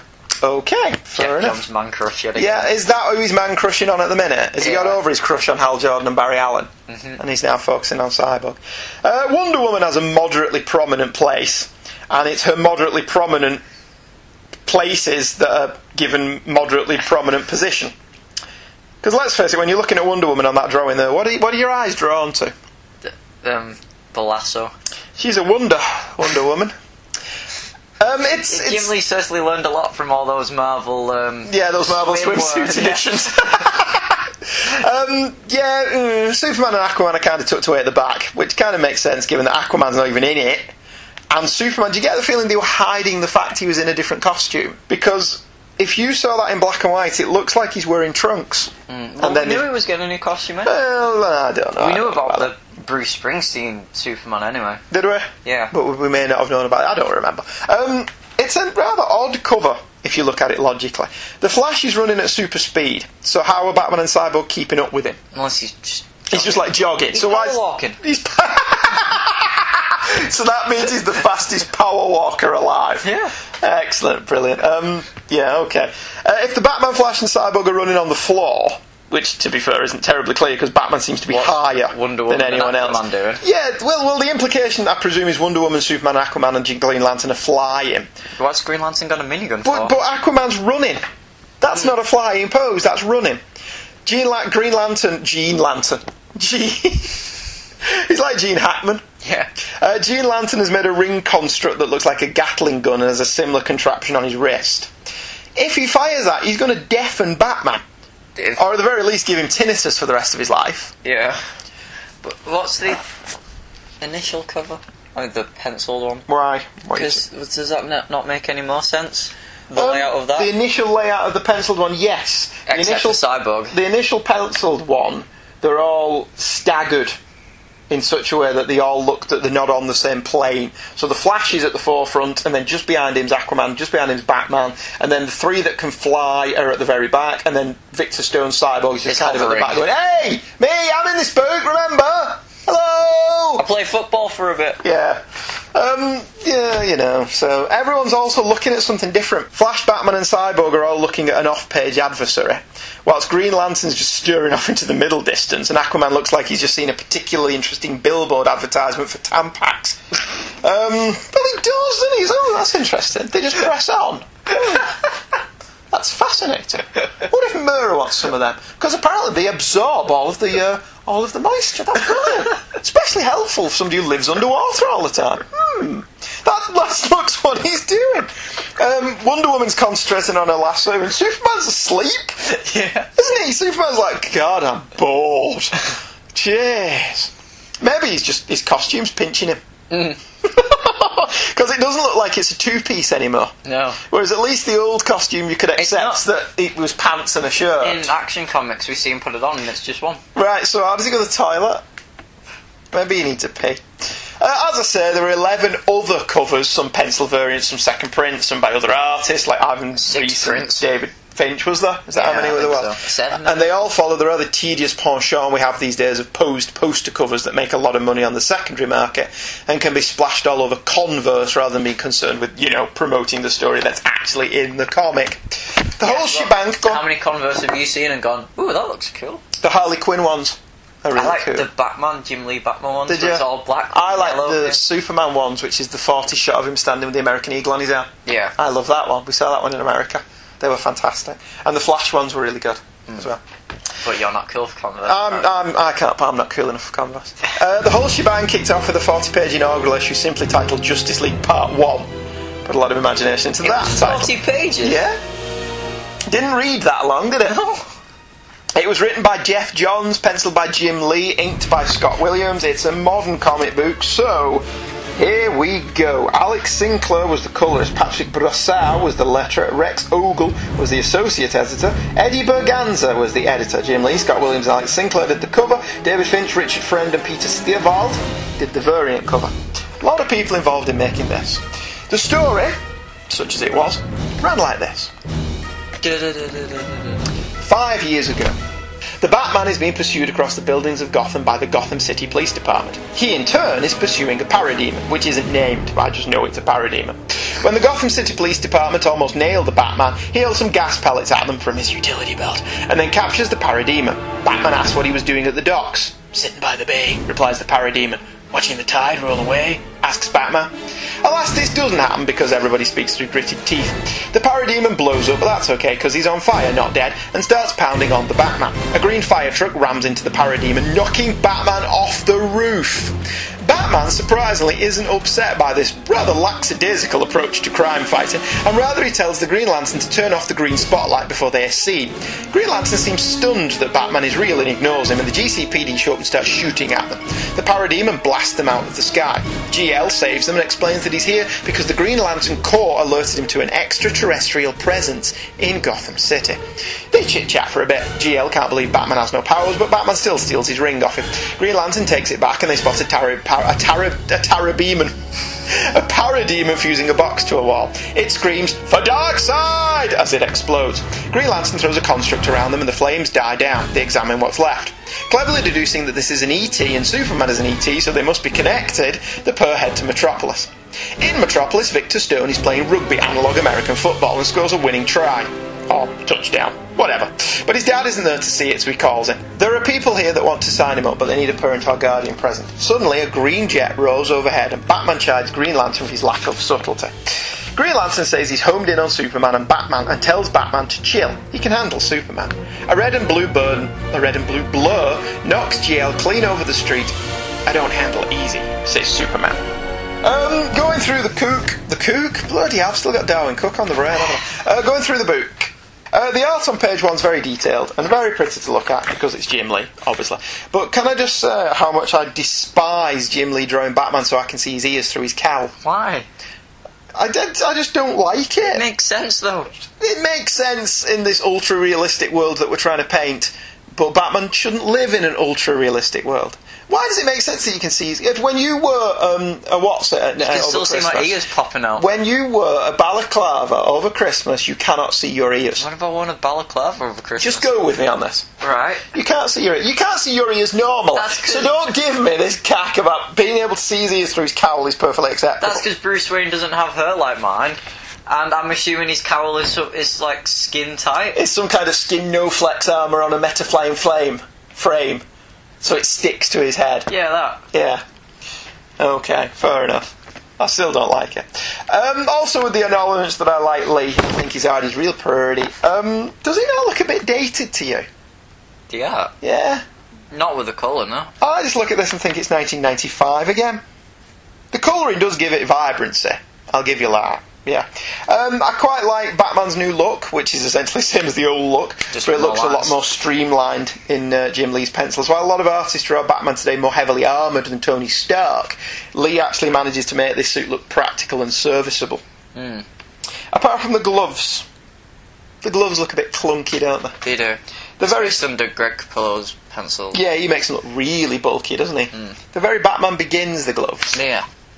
But you see on the next page, yes, where Batman's back grapple goes straight through the Parademon's leg. It goes straight through, right? Yeah, that would hurt. It would work, but he's absolutely fine after that. He doesn't limp or anything, no. But he grows metal armour out of nowhere. Yes, he does. And then turns into a spider. Yeah, he takes the hood off, and he's suddenly fully battle armoured. He gets full battle armour. Oh dear. I want to know why Batman's just more pissed off that Green Lantern rammed his suspect with a fire engine and knocked him off the building. Well, maybe it's because it turns into a robotic angel of death on the next page. Were? Okay, I remember the page after that. Yeah, he did the Parademon and suddenly got wings. Why was he shooting fire out of it? So that's a why was he running away from Batman if he's got wings? Where's the power armor come from? This makes even less sense than I thought it did. We get a full page splash, and I want to know why Green Lantern's calves are thicker than his thighs, which doesn't make much sense to me, but I'm not an artist, so what do I know? I did like that Green Lantern saves the GCPD helicopters with a ring construct that's a big bat.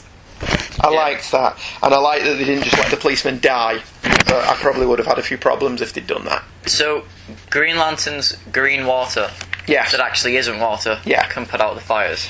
Well, if Green Lantern can make bats that can lift up helicopters, I presume the sheer force of his will... Well, say you're arguing that it's not actually there, so you can buy that he can make fire trucks with the density of a fire truck because he can imagine that. Yeah. But so you can't imagine that he can imagine water that will put out a real fire. No, because water is different from I'm not disagreeing with you. construct he makes. Right. if he's making the water, then surely there'd be just solid streams of solid. So what you're saying then is that the ring can't make something like water. It's a construct, because not a it liquid. wouldn't come out real. Yeah. Alright, fair enough. It's a valid point. I'm not disagreeing with you. I do have to admit I'm not a fan of godlike, I can do anything Batman. I do like the ultra cool Batman. And he's taking the ring off Green Lantern without Green Lantern knowing he'd done it, and some of the lines of dialogue here were pretty cool. I especially like this dialogue exchange on the top of this page, which doesn't have a page number, where Batman's just stood there going, "What's this do?" And Green Lantern's like, "The ring? How the hell did you get it off?" "I don't see any buttons, so I'm guessing it works off concentration." "You weren't concentrating." "You won't do that again." "Not unless I want to." Which I did actually think was funny. And the next line, Yeah. "You really want to pick a fight with someone who can create anything he can think of? I'd be worried if I thought you could think."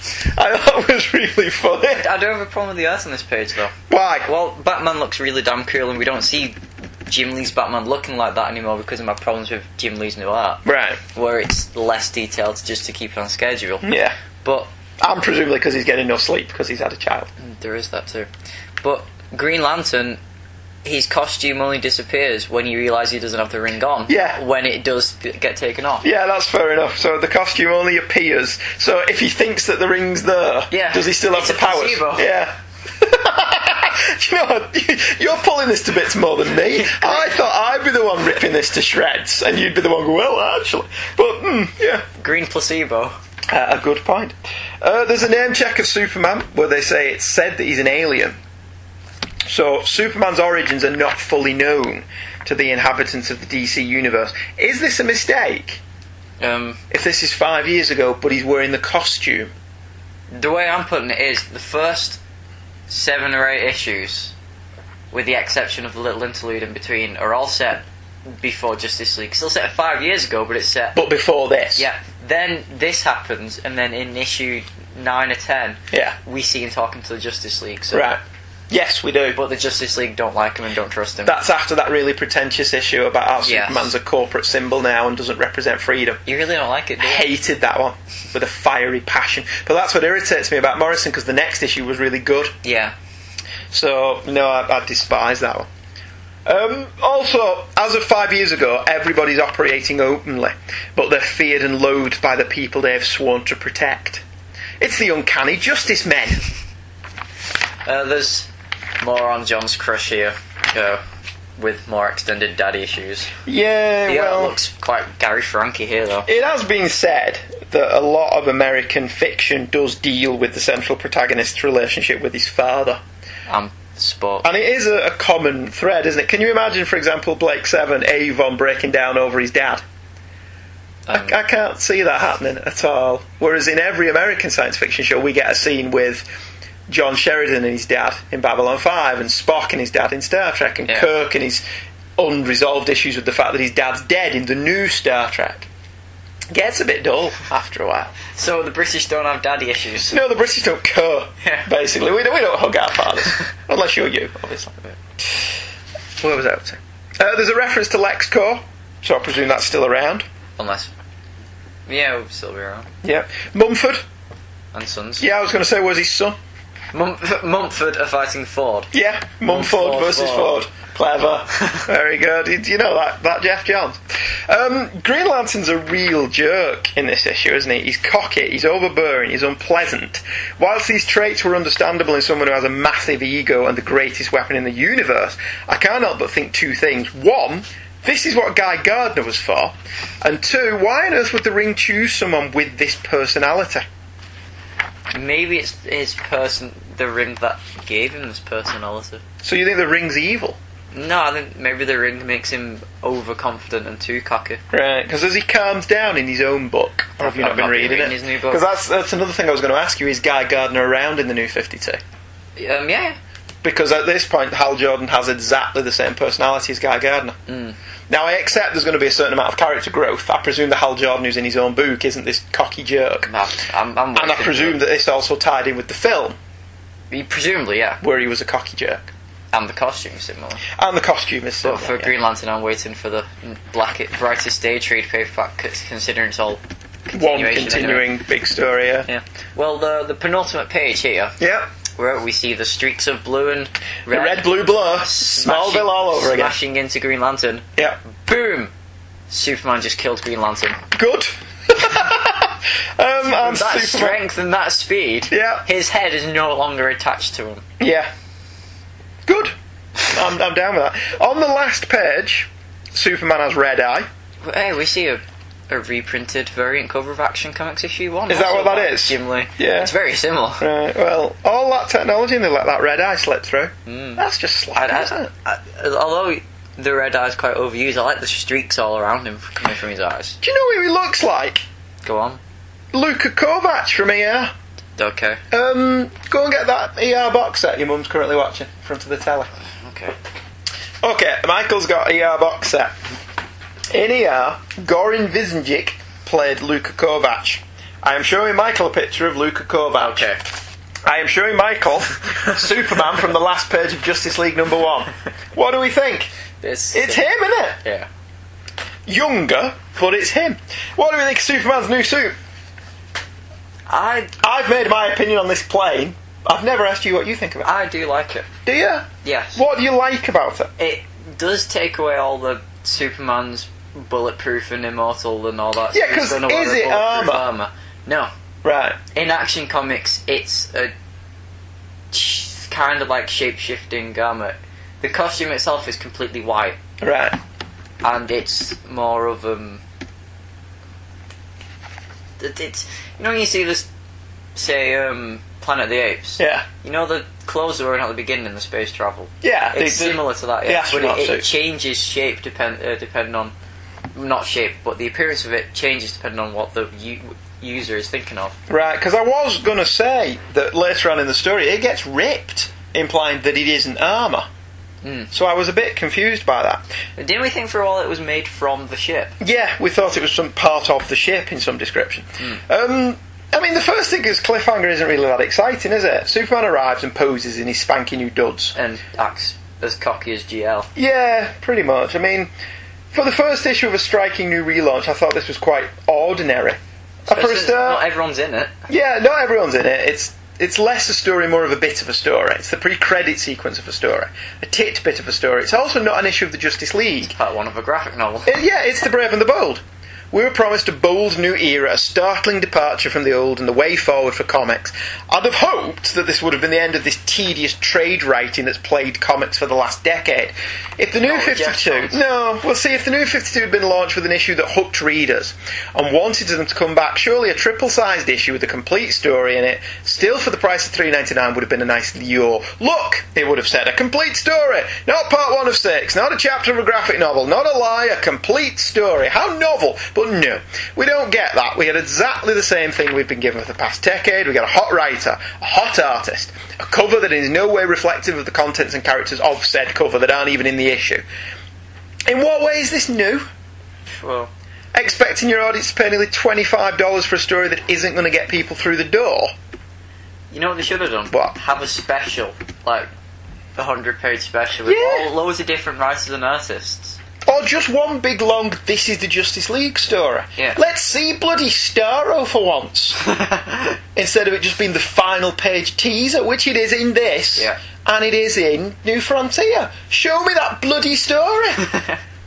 I mean, we've covered this before, and we did consider not covering it this week, didn't we? Because we've covered it before. Yeah. But we thought doing a 6-part story and missing part 1 off was a bit stupid.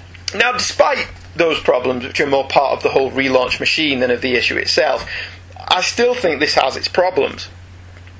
We have no idea of the magnitude of the threat from this one issue. We know who Darkseid is, and what a parademon is, and what a mother box is, because we've read comics all our lives. New readers don't. But this isn't supposed to be aimed at us. The whole point of this initiative, the reason DC have alienated a portion of their fan base, is to attract new readers. I honestly can't imagine a new reader reading this and thinking this is in any way exciting or worth spending another $4 on. It's the John Byrne, Howard Mackie Spider-Man relaunch. Yeah, a relaunch in everything in name only. Yeah. follows straight on from what they did before. There was nothing new about that. There was nothing different about that. And fans kicked off about, why is this a relaunch? Yeah. Well, it's the same with this. There are some nice lines, there's some good character beats, Batman's cool, Green Lantern is cocky. There's nothing to sink your teeth into. It's in no way awful. No. I don't want anyone to get the impression I thought this was god-awful. It's just not very good. And nor is it any different to what has gone before. Apparently, I was alone in thinking this, because this book sold over 200,000 copies and went to how many printings? About 7. 7. But how is it collectible if there's 7 printings? Well, this... Yeah. Our first printing issue on will be a collectible one day. I don't think it will. I think it will. I think when you're my age, this will be in the 50p Judging bins. from sales and the number of reprints it's had, I think this first printing number 1 will be a collectible. Which is all DC's focus on now. Both of us took part in that thing. That questionnaire they did. Yeah, and all the questions were about collectability. Yeah. Yeah, you're right, they weren't about new readers. No. Yeah, because it's still not available in train stations or airports or cinemas or supermarkets, though, is it? As to be expected, most of the ads in this issue revolve around the Nu52, and most of them are just the covers of the issues. Flash, Dark Knight, Green Lantern, Superman, Wonder Woman, Aquaman all get a plug, whilst the Nu52 generally gets a 2-page ad with all the covers on it, and there's a 1-page checklist of all 52 books. Yeah, it's a good advert. It's an interesting advert. I used that for one of my tech courseworks. Do you? Oh yeah, you did, We didn't were you? doing about logos, and I did the DC logo. Yeah. Yeah, I remember that. You get all the dates of release, see if you're interested in buying any more of them. Deus Ex, did I get that right? Deus Ex. Well, that was close. Gets an ad, as does the Batman Converse that you have. And Midtown Comics feature an image of Superman in his traditional costume. Our good friends Gary and Chris Pete have just been to Midtown Comics in New York. Have they? Yeah. Does it live up to all the hype of I don't know. every advert and every comic? I've not spoken to them, but I know Chris texted me on Facebook from Midtown Comics. Okay. And I hope they had a good time. Can we go to New York and Midtown Comics? Yeah, it would be lovely. Darren Shan gets an ad, which would be nice. I did like that the Midtown Comics ad had an image of Superman in his traditional costume. Yeah. I thought that was so funny. It's still Jim Lee. It's still Jim Lee, yeah, okay. Ryan Reynolds advertises Milk, dressed as Green Lantern, and there's a sketchbook in the back with doodles of rejected costume designs, and the final ever DC Nation. And a comics reading public mourns. Well, not really. It was never as good as Dick Giordano's Meanwhile column, was it? Issue 2 came out on the 9th of October 2011. The cover has Superman kicking the crap out of Batman whilst Green Lantern creates a chain construct that looks like kryptonite but can't be in the background. As is the norm for Lee, it's a perfectly lovely cover in terms of aesthetics, but once again, if you look closer, you'll see that Superman isn't looking at Batman or Green Lantern. He's looking kind of just past us. He's kind of just stirring away from both of them like a particularly irritating wasp just flew by and distracted him. He's beating the crap out of Batman whilst looking at that blonde's ass. Yeah, but more impressively, because he's Superman, he's looking at that blonde's ass 6 blocks away. She's sat in a Parisian cafe, supping coffee and going ciao, because she's Italian, but she's in France. And he's eyeing her up, going, she's a bit tasty. I know where I'm going for my mid-morning coffee. Not with Lewis anymore. Well, he's not, no. So he's a free agent. What's with the knee pads? He has knee pads now. Okay, fair enough. Is he like the Doctor? Yeah. I like bow ties. I wear bow ties now. Knee pads are cool now. What's with Superman's knee pads? Yeah, well, Superman's costume's just laughable in many ways, to be honest with you. It's my opinion. There were only 2 variant covers for this one, an Ivan Rice number that was another poster image of the Justice League, and a pencils variant of the Jim Lee cover. Justice League Part 2 is by all the same people as the first issue, and as we've established before, I can't be asked with what happens there, so let's just jump straight into the story. At the Central City Crime Lab, Barry Allen is trying to get director Singh to work fast to investigate a murder. Singh says that fast is the operative word, as they've been ordered to drop everything and work on discovering as much as they can about the mysterious new figure called The Flash. Over in Metropolis, Superman tells Batman his utility belt is empty. He moves in, saying one of the strange boxes attacked him earlier and he wants to know where they came from. Green Lantern wakes up and swoops in and wraps Superman in a chain construct, but Superman shatters it. Green Lantern decides to call in help. Barry Allen, who is the Flash, Flash arrives and owns Superman for a few seconds while Superman gets his measure. He then takes Flash out with one finger. Batman manages to get a few words in and explains that the boxes attack them too and maybe he can help. The military police arrive and the heroes take off, reluctantly, as Batman reveals that there's more than one box. They may be in more trouble than they realise. Star Labs, Detroit. A group of scientists, one of whom is Victor Stone's father Silas, you remember Vic from last issue, right? Investigate the box that attacked Superman. Victor shows up, they have a lovely father-son bonding moment, by which I mean they fall out as Vic realises that Silas has no interest in him or football. In Metropolis, our heroes discuss what to do about the box. Flash says they could analyse it, dust it off for prints. Suddenly, the box starts ping, ping, ping-ing. In Detroit, the same thing happens to their box. A large interdimensional explosion rends the very fabric of the Earth asunder, and more of the parademons rush out to attack in both locations. But in Detroit, Victor Stone is caught in the blast. Page 1, the colouring in the last panel of page 1 is weird. Lee draws the panel so as to have half of Barry's face in shadow, but the colourist leaves it pink. So the effect makes it look like Barry's left eye just disappears. Yeah. It's just gone. He only has one eye. Yeah, he's only got one eye. He's Deathstroke the Flash. Or he's got pink eye. Oh god. I find it very interesting that of all the characters for introduced properly, secret identity and everything, it's the Flash. Because we don't get this for anybody else, do we? Nope. Nobody at all. Well, except for Cyborg. Well, Cyborg we actually get an origin. Yeah. Because, like, you know, actually including the origins of all the characters for lesser writers. You know, those stupid writers that we don't like to talk about anymore. Those Bronze Age writers who did it all the time. Oh, we're too good for that. I almost swore then. The thing I don't understand about Superman's new suit. Go on. They've gone out of the way to remove the red trunks, right? Yep. Yet they still draw the suit with trunks. They're just blue instead of red, but they're still there. Batman's the same. Yeah, well, Batman's vacillated between wearing his trunks for a while now, since the Tim Burton movies. Because in the comics for a while he wore a costume that was all black, didn't he? And then he kind of went back to normal, and then he changed again, and he's vacillated between the two. Yeah. So it's not that big of a deal. And also with Batman, it doesn't look as wrong.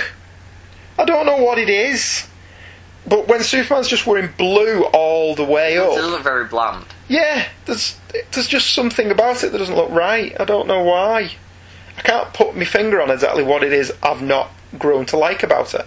Because from the waist up, I don't mind it. It's just... Because I don't like the collars, I don't like the cuffs either. Do you not? No, I'm just not a fan of them at all. Oh, scroll down, it's you. Well, on this double page spread, I do like how you see like loads of different things scattered about that Batman's tried. Yeah. But it hasn't worked. They fail, like the Sonic Disruptor and his batarangs and stuff. Electric cable. Yeah, it's really quite good. He's got a red eye again. He really should learn how to use Photoshop, shouldn't he? Two-page splashes in 7 pages. Pacing or padding? You decide. Superman owning Green Lantern and Batman is pretty cool, actually. Superman trashes a cocky GL's green construct, and Batman is rendered quite impotent early on. It's been a while since we've seen Superman be a badass, so I did appreciate these scenes. We learn that GL's name is Hal. Yep. First or last name, however, isn't explained. The conversation between Green Lantern and Barry when the Flash shows up is very funny. A few pithy one-liners amidst the action. At least they aren't all stood around talking, which they would be in other writers' comics that shall remain nameless. There does seem to be a continuity discrepancy here, because in the Flash comics I've just read, which is issues 7 through 9, Flash just met Gorilla Grodd for the first time, whereas here they mention fighting a gorilla. Yeah, I noticed that too, but maybe he could have forgot fighting him, or maybe it wasn't Grodd.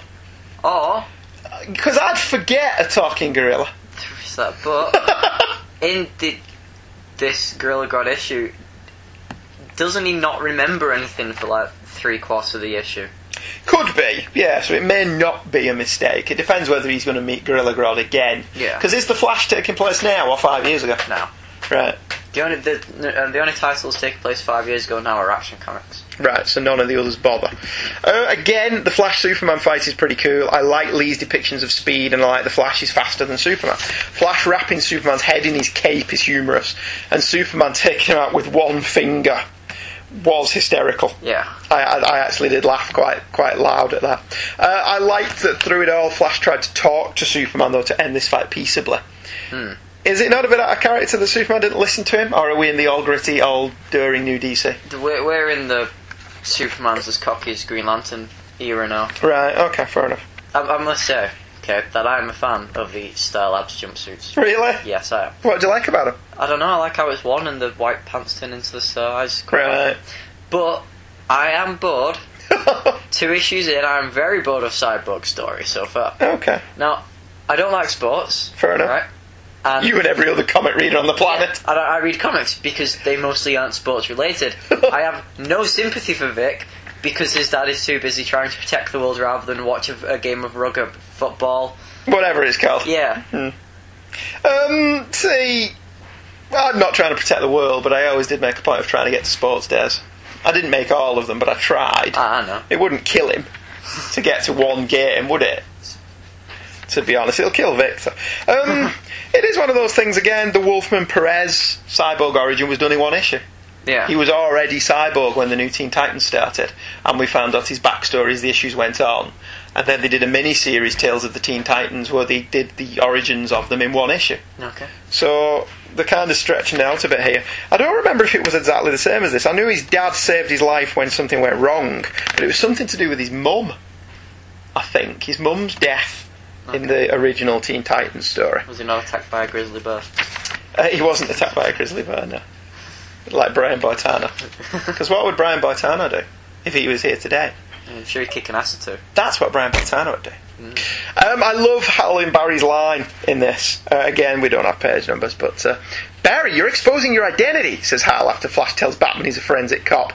And you just call me Barry, genius, says Flash. I did laugh out loud at that. Yeah. I did find that funny. Hal seems like that person you wouldn't invite to parties. Hal seems like that person you wouldn't talk to. No. That annoying person while the girls fall round.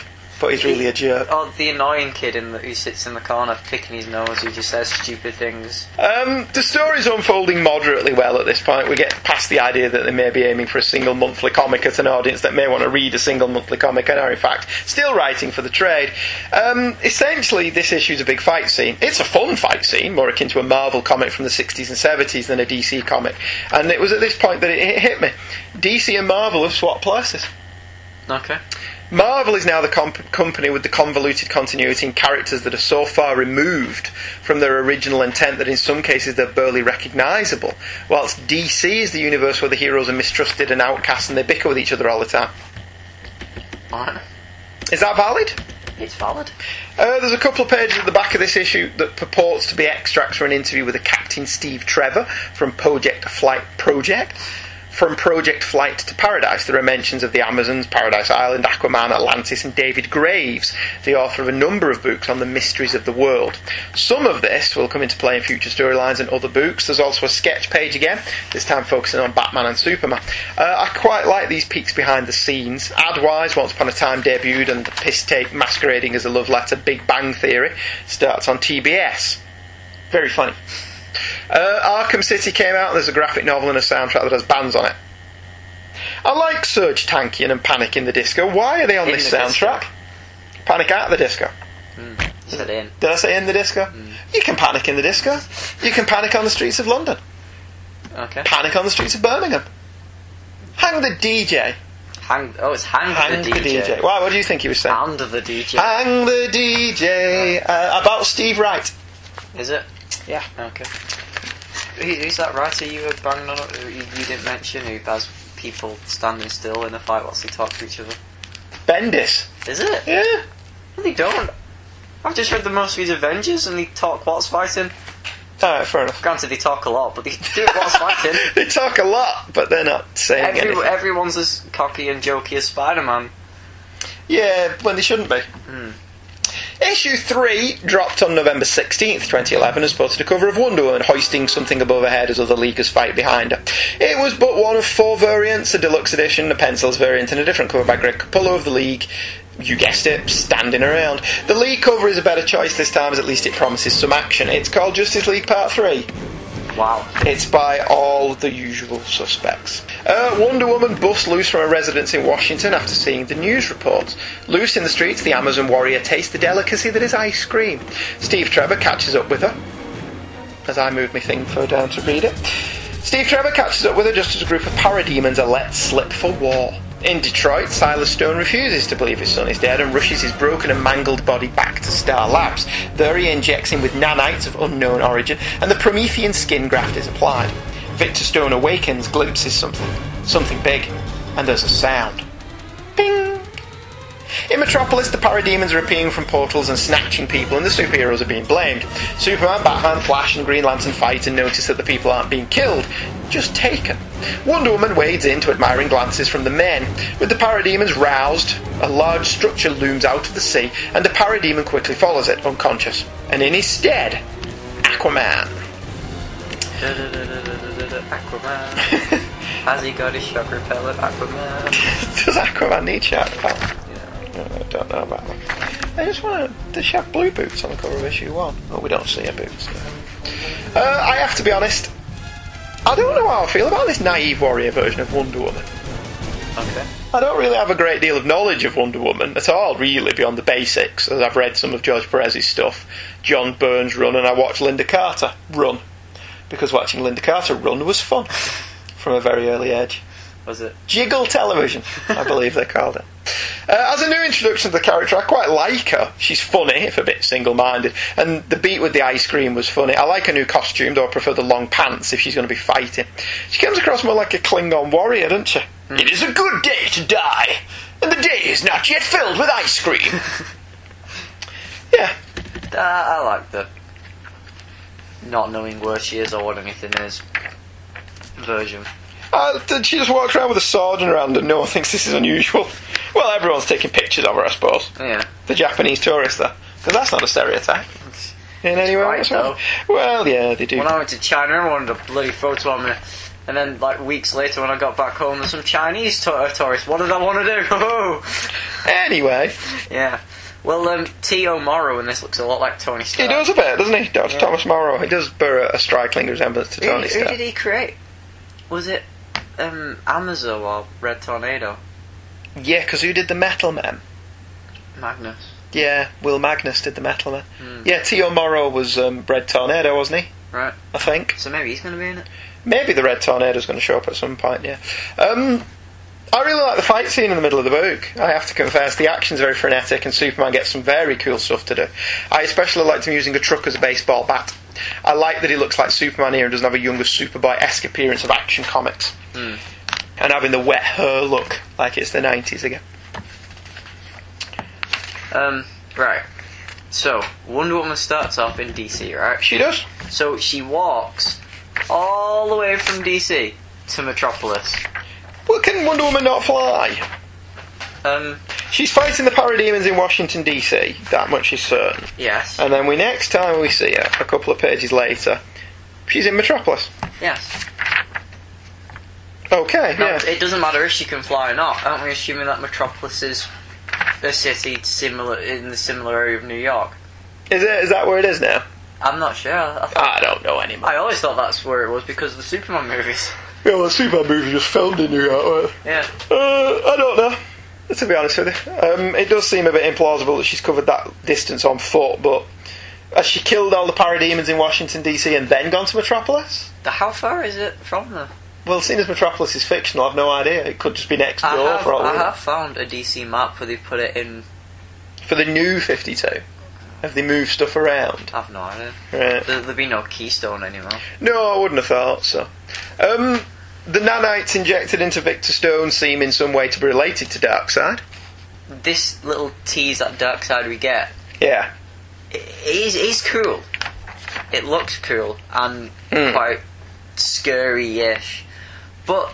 Because it's in Victor Stone's head, isn't it? Yeah. But it isn't as good as Kirby's.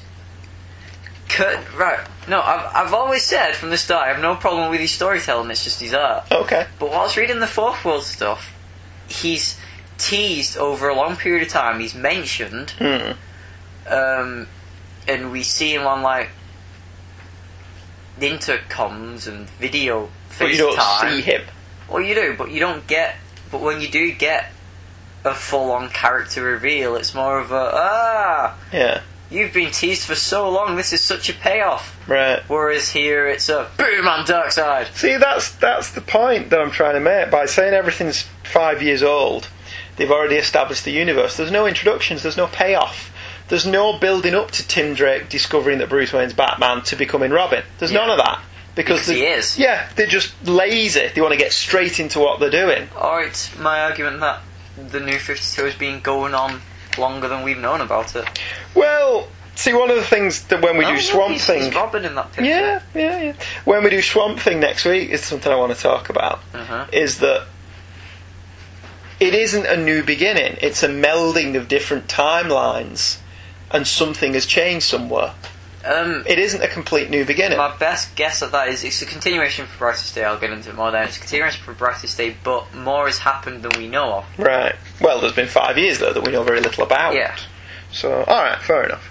So, Island Darkside. Yeah. Darkside Haven.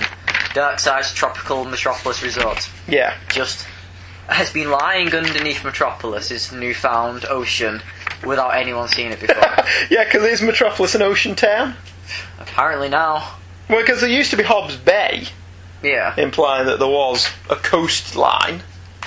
But, yeah, because it's not... Massive construct, shining silver and gold, just pops up. Yep. Because it's not that far away from land. And it's pretty big. And it's pretty large. Yeah. This third issue is like all third issues in multi-part stories. There's very little new information is imparted here, but at least we get some ass kickery. Too many comics are introspective these days, so a balls-out fight scene is appreciated. But after Green Lantern being a bit cocky, it now seems that Aquaman is as well. So is Jeff Johns just doing the writing everyone with the same voice? Yeah. It's a bit tedious, that, isn't it? He's taking the Mark Miller approach. Yeah. The mysterious David Graves, who writes books about the paranormal, mythical and supernatural, is given a brief bio, and we read an extract of his new book, The Secret History of Atlantis, and it's Green Lantern's turn to get the sketchbook treatment at the back, which is fine. Couple of interviews with some creators. Issue 4 came out on December 21st, 2011. I almost said 1993 then. And has a cover of Aquaman pointing his trident at a prone Green Lantern whilst waves crash upon the rocks behind him. As someone who's not really a big Aquaman fan, aside from reading some of Peter David's work on the character, I wonder why he's now wearing lots of chains, like some Atlantean Mr. T. Unless he's got his trident back and not his pendant. Yeah, he's got a proper trident now. At least it's not a posed cover of the League again. It's still on though somewhere. Two of them are. Batman and Green Lantern. Where's Batman? Yeah. Oh yeah, Batman's in the background. You know, I didn't even notice that Batman was there. I didn't tell The digital combo variant is coloured to look like it's underwater, which presumably means Aquaman has killed the Green Lantern and Batman, because, you know, they're underwater. There's a posed cover by Andy Kubert, which is okay, and a pencil variant of the original cover with different coloured second and third printings. Justice League Part 4 is by all the same people, yada yada yada. Victor Stone's body succumbs to the procedure initiated by his father. Suddenly, a parademon attacks the Star Labs facility and Victor's newly metallic body reconfigures and blasts the parademon to pieces. Now more machine than man, Victor is better, faster, stronger, but reacts badly. He leaps away, cursing his father. In Metropolis, Aquaman deduces that the parademons are taking the people to the structure that appeared out of the sea and they need a distraction. Green Lantern is picked after a brief squabble in which Aquaman proves his worth by having a bunch of sharks rick some parademons to shreds. Still more attack, and Steve Trevor is told that they are under orders to attack all paranormal beings, including the heroes. Victor Stone, meanwhile, has been driven mad by the binging noise as Superman takes the fight to the military open fire, and the Flash reluctantly helps out. Wonder Woman goes out and gets the men out of the choppers to safer ground when Victor Stone shows up through a mysterious portal that booms. He says that they go from world to world, and he's coming here, just as a large creature seemingly made out of stone appears and announces that I am Darkseid. I am Darkseid. Yeah, if you pronounce it wrong as a kid, which I did. Did you? Yeah, I don't think I pronounced it Darkseid. Oh, Darkseid. Darkseid. The creation of Cyborg is almost all automatic, with nanites and other gobbledygook that takes away from the difficulty of Silas Stone actually being the one who operated on his son to save his life, which I think was the original origin in the Wolfman Perez Teen Titans. Unlike the pre-post-crisis origin of Cyborg, where Victor Stone was almost eaten alive before his father, who then operated quickly, grafting into him then new technology to make the world's first cybernetic man, here it's all rather quick and easy. In the original, you felt both Victor and Silas's pain. Here it's done and over with. Similar to Amazing Spider-Man, which we mentioned earlier on, the film, I felt the creators just chucked the origin away because they felt audiences already knew it. but this is aimed at new people. So they shouldn't just assume that, should they? Wonder Woman's almost clinged-on outlook on life is pretty funny. Oddly, her new costume has grown on me a lot, whilst I'm still not a fan of Superman, so I don't know why that would be. I don't like all the unnecessary lines, a problem with a lot of the new 52 costumes. I don't like the inconsistency of it. Is it armour or not? Because it's both. It just doesn't look good. It's okay, but it's not great. Batman's is armour. Yeah, well, I would imagine Batman to have some elements of armour. It's different bits put together. Is it? You know the yellow bits? That's what it separates into its own little bit. Is that for when he puts it in his ring? Possibly. Right, okay. GL is a huge knobhead in this story, once again. Granted, Aquaman's a bit of a bonehead as well, but we'll cut him some slack as the leader of the seas. Green Lantern's also incredibly flippant in this book, in an almost Spider-Man-like way, but he doesn't have Spider-Man's charm. Yeah. Aquaman summoning a swarm of sharks to attack is goofy, but fun. It's better in Blackest Night when there's zombie sharks. Oh, right, because zombie sharks make everything better. They do. Can you imagine zombie sharks popping out and eating parademons? Yeah, that would be fun. Yeah, love the look on Superman's face as he gets hit by gunfire, and it's just kind of like the bullet hitting him in the head is just a minor annoyance. It's like a fly buzzing around us. A mere scratch. Yeah, mere flesh wound. I do like Batman laughing at Green Lantern, although we don't see it. What? And when he's touching Wonder Woman's lasso and he goes on about... Oh, yeah. Yeah, he accidentally brushes against Wonder Woman's lasso, doesn't he? Yeah. And tells the truth. And Batman laughs at him. I like Batman with a sense of humour, which is always fun. What exactly is Darkseid doing in this 2-page splash at the end? Which follows another 2-page splash. Yeah. Is he stomping his feet? Or praying? Or letting a huge fart slide out? He's gesturing and the surrounding area just disintegrates and the heroes just fall over. I've never understood this. Okay, fair enough. He might be controlling the Earth. What, so just cast them aside? Well, that's a power I've never seen him have before.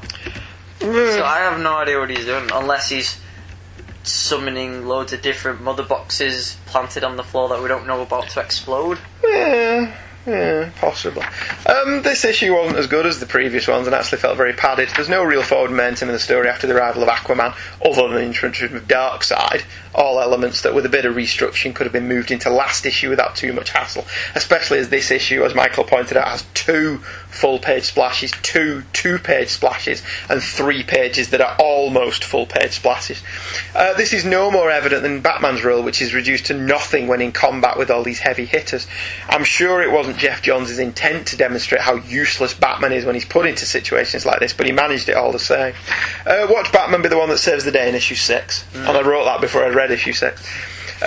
Issue 5, or do you have an opinion on it as a single entity? No. Okay.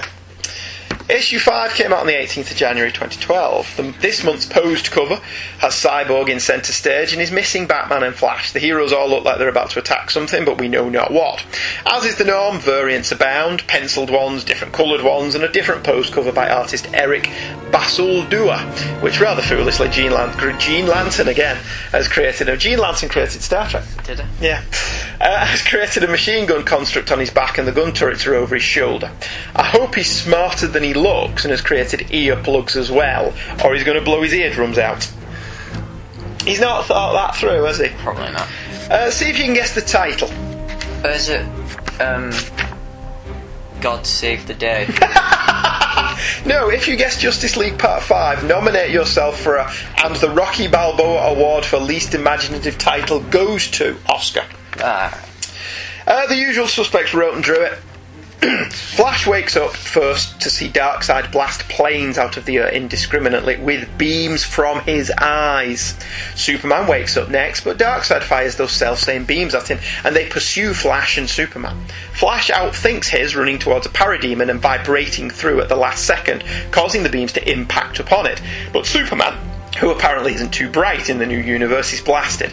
The parademons catch him in mid-air and take him to the structure. Flash returns to the other heroes who are rousing and tells them what's occurred. Green Lantern gets all cocky and attacks Darkseid with a mace construct, but Darkseid shrugs him off. Green Lantern presses the attack and Darkseid breaks his arm and then just leaves. Wonder Woman, Aquaman and Cyborg don't even try and stop him. Batman approaches Green Lantern and tells him that they are somewhat alike, and it seems like they are the only normal people around. I'd say the Flash was the most normal, alongside Batman, in temperament anyway, but presumably Batman is buttering Green Lantern up. He takes off the cape, cowl and insignia from his chest and holds his arms up for the parademons. He tells Green Lantern that he is Bruce Wayne and he needs to get the others to work as a team. Then, as the parademons take him, he says he's off to find Superman. Green Lantern mangles the words but manages to formulate a plan as Bruce seems to walk through a portal to see what looks like an industrial complex planet full of lava pits and chimneys. Hell's come to Frogtown. Or Metropolis. I didn't understand how the Flash came to be on his own at the beginning of this issue, when they were all stood together at the end of last issue. But the continuity's all over the place in this issue. It is. As we'll see as we go along. The Flash Superman scene of them out-racing Darkseid's Mega Beams was pretty well handled by Lee and Williams. We get one of those really cool above shots of Metropolis and Superman and the Flash zipping through the different streets. It was quite good. I do like that. The art looks different this issue. Did you not think? It looks different from it. The art varies. Right. Over the series, it looks different. Depending on how much time he's got to actually pencil it. Oh. Yeah, alright, fair enough. I do like that panel. Yeah, it's great. The things like these are like following what comes on. Well, so I presume the red one's the Superman. Omega Beams. The darker red one is Superman. Oh, right, the yes. yellow one is Flash. Yeah, very good. Yeah, I like that. It's very good. The Flash's chin strap disappears on the bottom of page 5. Yeah. For no readily explained reason. Is this the colour? Because you can see... I presume it's a colouring error. Yeah, rather than an actual drawing error. Superman's new costume can rip. So we've already established that there must be something more to it than just armour. Is Darkseid bored of something in this issue? Yeah. You're more bored than the reader. He's certainly boring me. That was pithy. He just stands about like a scared child in a play who's terrified to go on and perform. So he just stands behind the curtain until a flying green man jumps at him, which is really disappointing because I was looking forward to this when they revealed it was Darkseid. And was it a big letdown? It was. Right. As we've mentioned, everyone has the wet, slick 90s hairstyle. I did like the conversation between Batman and Green Lantern. I thought that was quite good. We're given some insights into Green Lantern's character, such as his desire to live up to someone, and that he doesn't let anyone get close. Batman recognises these character traits and then tells him who he is. It's an amusing scene when Green Lantern has no idea who Bruce Wayne is. But Bruce is the only character other than the Flash whose real name we learn. Granted, Wonder Woman, Aquaman and Cyborg don't really have secret identities. Bruce takes off his cape, cowl and chest insignia because apparently he just peels off. Apparently. I didn't get that. Is Wayne Enterprises not a big name in the DCU? Maybe Green Lantern just doesn't pay attention to the news. Maybe he doesn't pay attention to the surroundings or anything. Or anything. Yeah, fair enough. I don't see why Bruce had to take off his cape, cowl and insignia. Why couldn't he have saved Superman as Batman? Yeah, I didn't understand that. Yeah. Because it's not like the parademons occur. I'm sure they would have picked him up and took him. So, that wasn't adequately explained. In the new continuity, Bruce's parents were murdered when he was 10. The official wiki at DC Comics says simply, as a young boy. I always thought it was established that he was 8 years old when his parents were killed. Or is this something that's nebulous and changes? I don't know. I didn't know an age. I thought he was 8 for some reason. I had the number 8 in my head. I freely admit I may have made that up. Yeah. Plucked it out of the ether somewhere. Likewise, I don't know how Bruce's analogy holds up. We've got to start playing baseball and start playing football, he says. Aren't they both team sports? Yeah. Or is this more a case of baseball being a team of people that play together, but football's a team of people playing as one? I didn't get his sports analogy. Granted, Green Lantern's mangling of it. We need to play football instead of getting up to bat. It's quite funny. And as is Wonder Woman's reply to Jean Lantern, again, to his statement that the beams shoot out of his eyes, right? So we blind him, replies Wonder Woman. Come on, that was funny. Batman's chest insignia is back on the penultimate page of the story. Yes, it is. Despite him peeling it off in an earlier page. I did like the reveal of Apocalypse on Is it ever named? No, it's not. No, it's not. I only know it's Apocalypse because I know what Apocalypse is. Because we know what Apocalypse is. It was better than last issue, I'll give it that. The story still moves pretty fast, perhaps a little too fast in places, but there's forward momentum and the fight scenes are pretty good. Green Lantern is still portrayed as a bit dim, as is Superman, but it's a perfectly entertaining issue for all that. Wonder Woman, Cyborg and Aquaman get the sketchbook treatment this time. There's a sneak peek at Suicide Squad, and most of the ads are for Nu52, but sadly, Jerry Robinson's obituary's on the last page, which is quite sad. Bit of a lame sketchbook bit as well. Well, They use screenshots out of their own issues. Do they? Yeah. Okay. Justice League 6 is by all the same people. It has a cover of the unnamed Justice League kneeling before Darkseid, all except Superman, who is held in stasis with Omega beams, I think, and Batman, who struggles to his feet. Again, numerous variants were replete upon the comic book stands. Again, pencil variants, coloured second prints, and a shot of Darkseid by Ivan Reis. It's by all the same people and called the same thing. Apart from it's got part 6 at the end of it. The Justice League launch an all-out attack on Darkseid. Wonder Woman uses a lasso of truth to try and figure out why Darkseid is here. For her, is all he will say.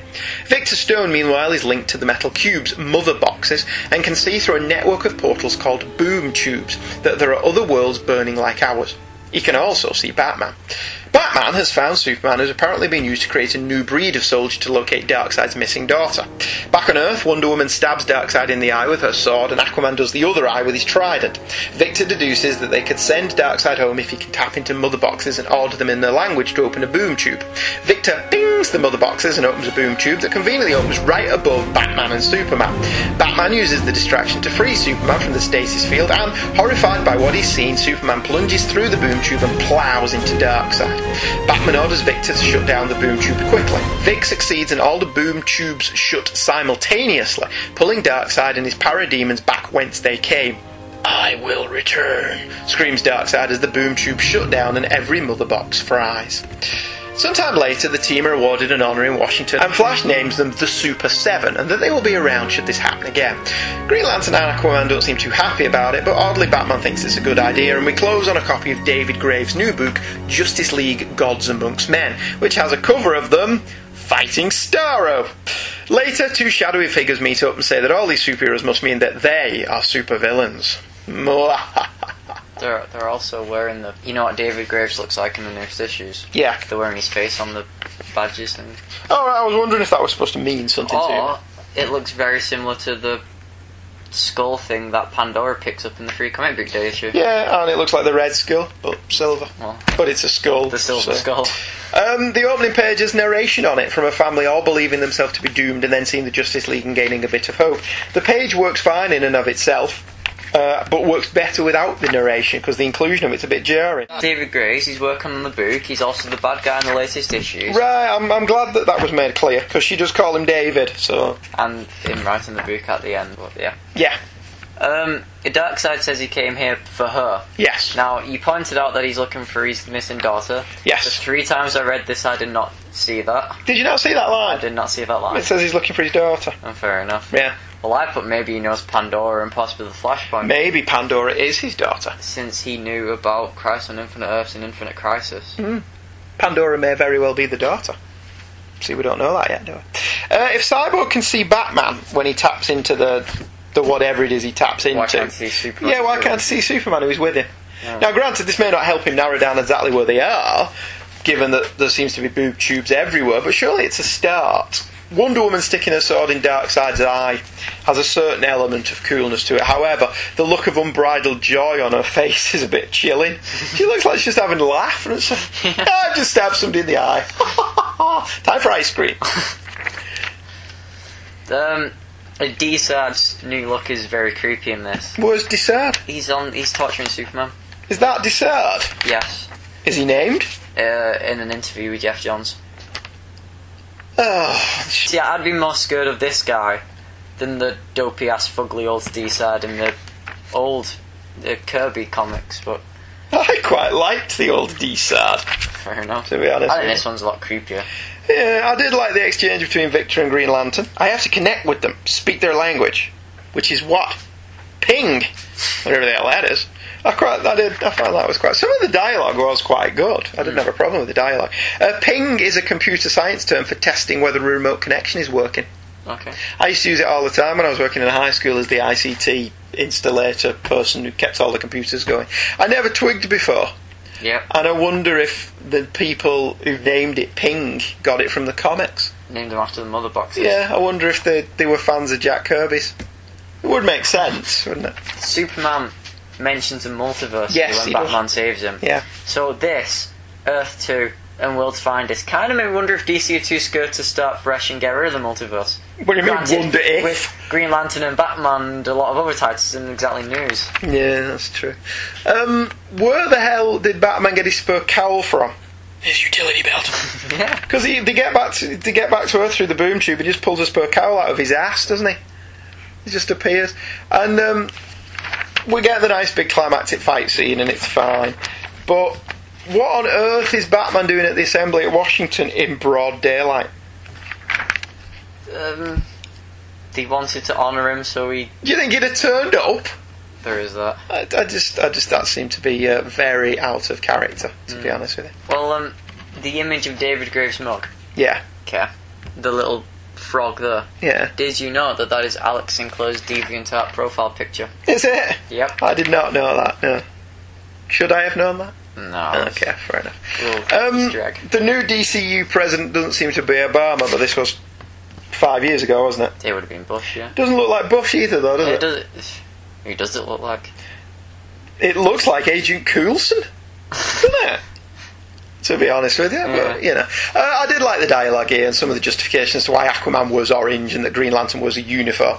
And I like David Graves, his kid calling them the Super Friends. I was a little put off by Batman being here in broad daylight, given that no one knew he was even real back at the beginning of issue 1. But my real problem, as you've probably guessed, is with the story as a whole. We covered the formation of the Justice League, albeit tangentially, in New Frontier, and that ended in exactly the same way. A shot of the Justice League fighting Starro. Can we not have the Justice League fighting Starro, please? How about actually showing us the first Justice League story? That'd be cool, but no. We get warmed over Kirby again. And yet, it's not done with any of the grandeur or raw power that Kirby brings to the Fourth World, which is never mentioned as such in the story. Jim Lee's work is flashy and serviceable, but lacks the presence and energy of Kirby at his best. And I'm not the biggest Kirby fan in the world. Mm-hmm. And you're not either. I appreciate him for his place in the firmament. Yeah. And I do like a lot of his stuff. He's not one of my favourite artists, but I think he's got more power behind his work than Jim Lee has in this. There are none of the larger-than-life yet slightly silly but fun characters that populated the Fourth World books. According to this story, Darkseid's a big rocky guy who just stands there doing jack all. As you pointed out, he doesn't really do anything, does he? At no point in the series do we learn that Victor Stone is called Cyborg, or that Green Lantern and Superman have a real name. Batman says they call him Aquaman. At no point does he identify himself. So who calls him Aquaman? Is this just a nickname? Have we met Aquaman before? So has called he been given Aquafresh for most of this? this. He nicknames him Aquafresh. Yeah. But who gave him the name Aquaman? We don't learn what Darkseid wants or why he's here, other than that brief line of dialogue. And then his title. Oh, good. Because there's a bit now where it's set years ago. Well, not set yet, but we learn his history and it's then. So that's where we learn he's got his name. We don't learn why Darkseid wants his daughter, other than, she's his daughter, but does he want her for a specific reason? Has she been kidnapped? Why does he think she's on Earth? Why is that badge in the last page supposed to mean anything to him? You've mentioned that it's in subsequent issues, but it's not. It's just a badge in this. It's not a complete story in and of itself, even with little teases. One would have thought that over 6 issues we'd have learned things, given that the villain having some kind of motive is slightly important to your overall story. Yeah. But this story isn't concerned with that. It's concerned with being cool for the sake of being cool. So we get splash pages instead of characterisation. We get a fast pace instead of a rich story. So that we'll all go, ooh, look at the pretty, and not go, wait a minute. As a primer for new readers, this just isn't that good. It's a summer popcorn muncher, it has its moments, but there's nothing here to chew on afterwards. And to add insult to injury, this story would have cost a new reader $24, more than a trip to the cinema. It's more decompressed, style over substance, wait for the trade, welcome to the new DCU, same as the old DCU. Counterpoint. Oh, do you not have one then? See, I enjoyed it because I'm not exactly an old reader. No. But I'm a reader who knows his stuff. Yes. And this is aimed at you. me instead of who it should be aimed at. Which is a new reader. See, if we could have conned them into it, maybe we should have got your mum or your brother to read this and tell us what they thought of it. Does it work for a new reader? That would have been a nice experiment, wouldn't it? I got him reading some new DC stuff, and then he got the TV back. Yeah, right, well, that explains a great deal. At the end of the issue, we get a short backup strip called Pandora by Jeff Johns and Carlos D'Anda. A purple-hooded woman named Pandora is investigated by the Phantom Stranger. We're told that she's realigned reality and that she needs to find and imprison the Strange, and the JLA will help her, whether they want to or not. Again, it's all set up, no answers. Story set outside the reality change and giving DC a backdoor if this had tanked and they'd wanted to go back to the old continuity. You've not said what you thought of it. I enjoyed it. See, I enjoyed it. Dirt when you think about it. Yeah, that's the problem, isn't it? It's dumber than dirt. And I probably enjoyed it as much as I did because it's aimed at me. Yeah. See, you can take the mick out of a lot of Bronze and Silver Age stories, but at least they kind of hold up and they win you over with the sheer verve and imagination. Yeah. Kirby, the Fourth World stuff, has won you over just by the sheer power of its storytelling.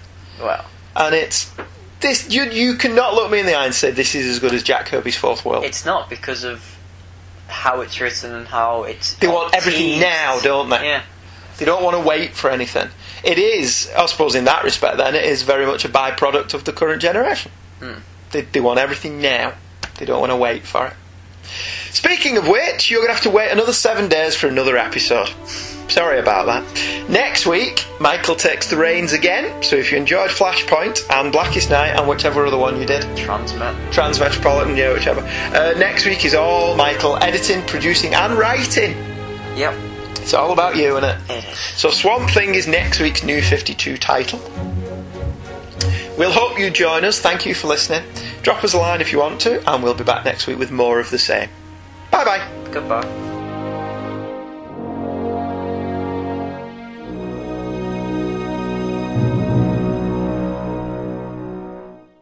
Hey Kids Comics is a The Devil Will Make Work for Idle Hands to Do production, and all opinions expressed in the show by Michael and Andrew are the opinions of Michael and Andrew, and probably not to be taken too seriously. Old episodes of the show can now be found on the Two True Freaks Internet Radio Network at www.twotruefreaks.libsyn.com. That's TWOTRUEFREAKS.libsyn, LIBSYN.com. So if you're one of those people who've been wanting to know where all our old shows are, that's where you'll find them. All music and sound clips used in the show are copyright their respective copyright holders, and no infringement is intended. Michael and Andrew make no money from this, much to their chagrin. New episodes drop every Thursday, currently at apleyland.podomatic.com, but you can also listen through our Facebook page, which you can friend us on by using Hey Kids as the first name and Comics as the surname. You can also listen on our website, where you can also view the covers of the comics that we've covered this week. That's www.heykidscomics.webspace.virginmedia.com. If you have an opinion, our opinions, you can email us on heykidscomics@virginmedia.com. We also have a forum, www.forumforgeeks.com, where you can drop by and say hello if you're allergic to email. We hope you enjoyed this episode of Hey Kids Comics.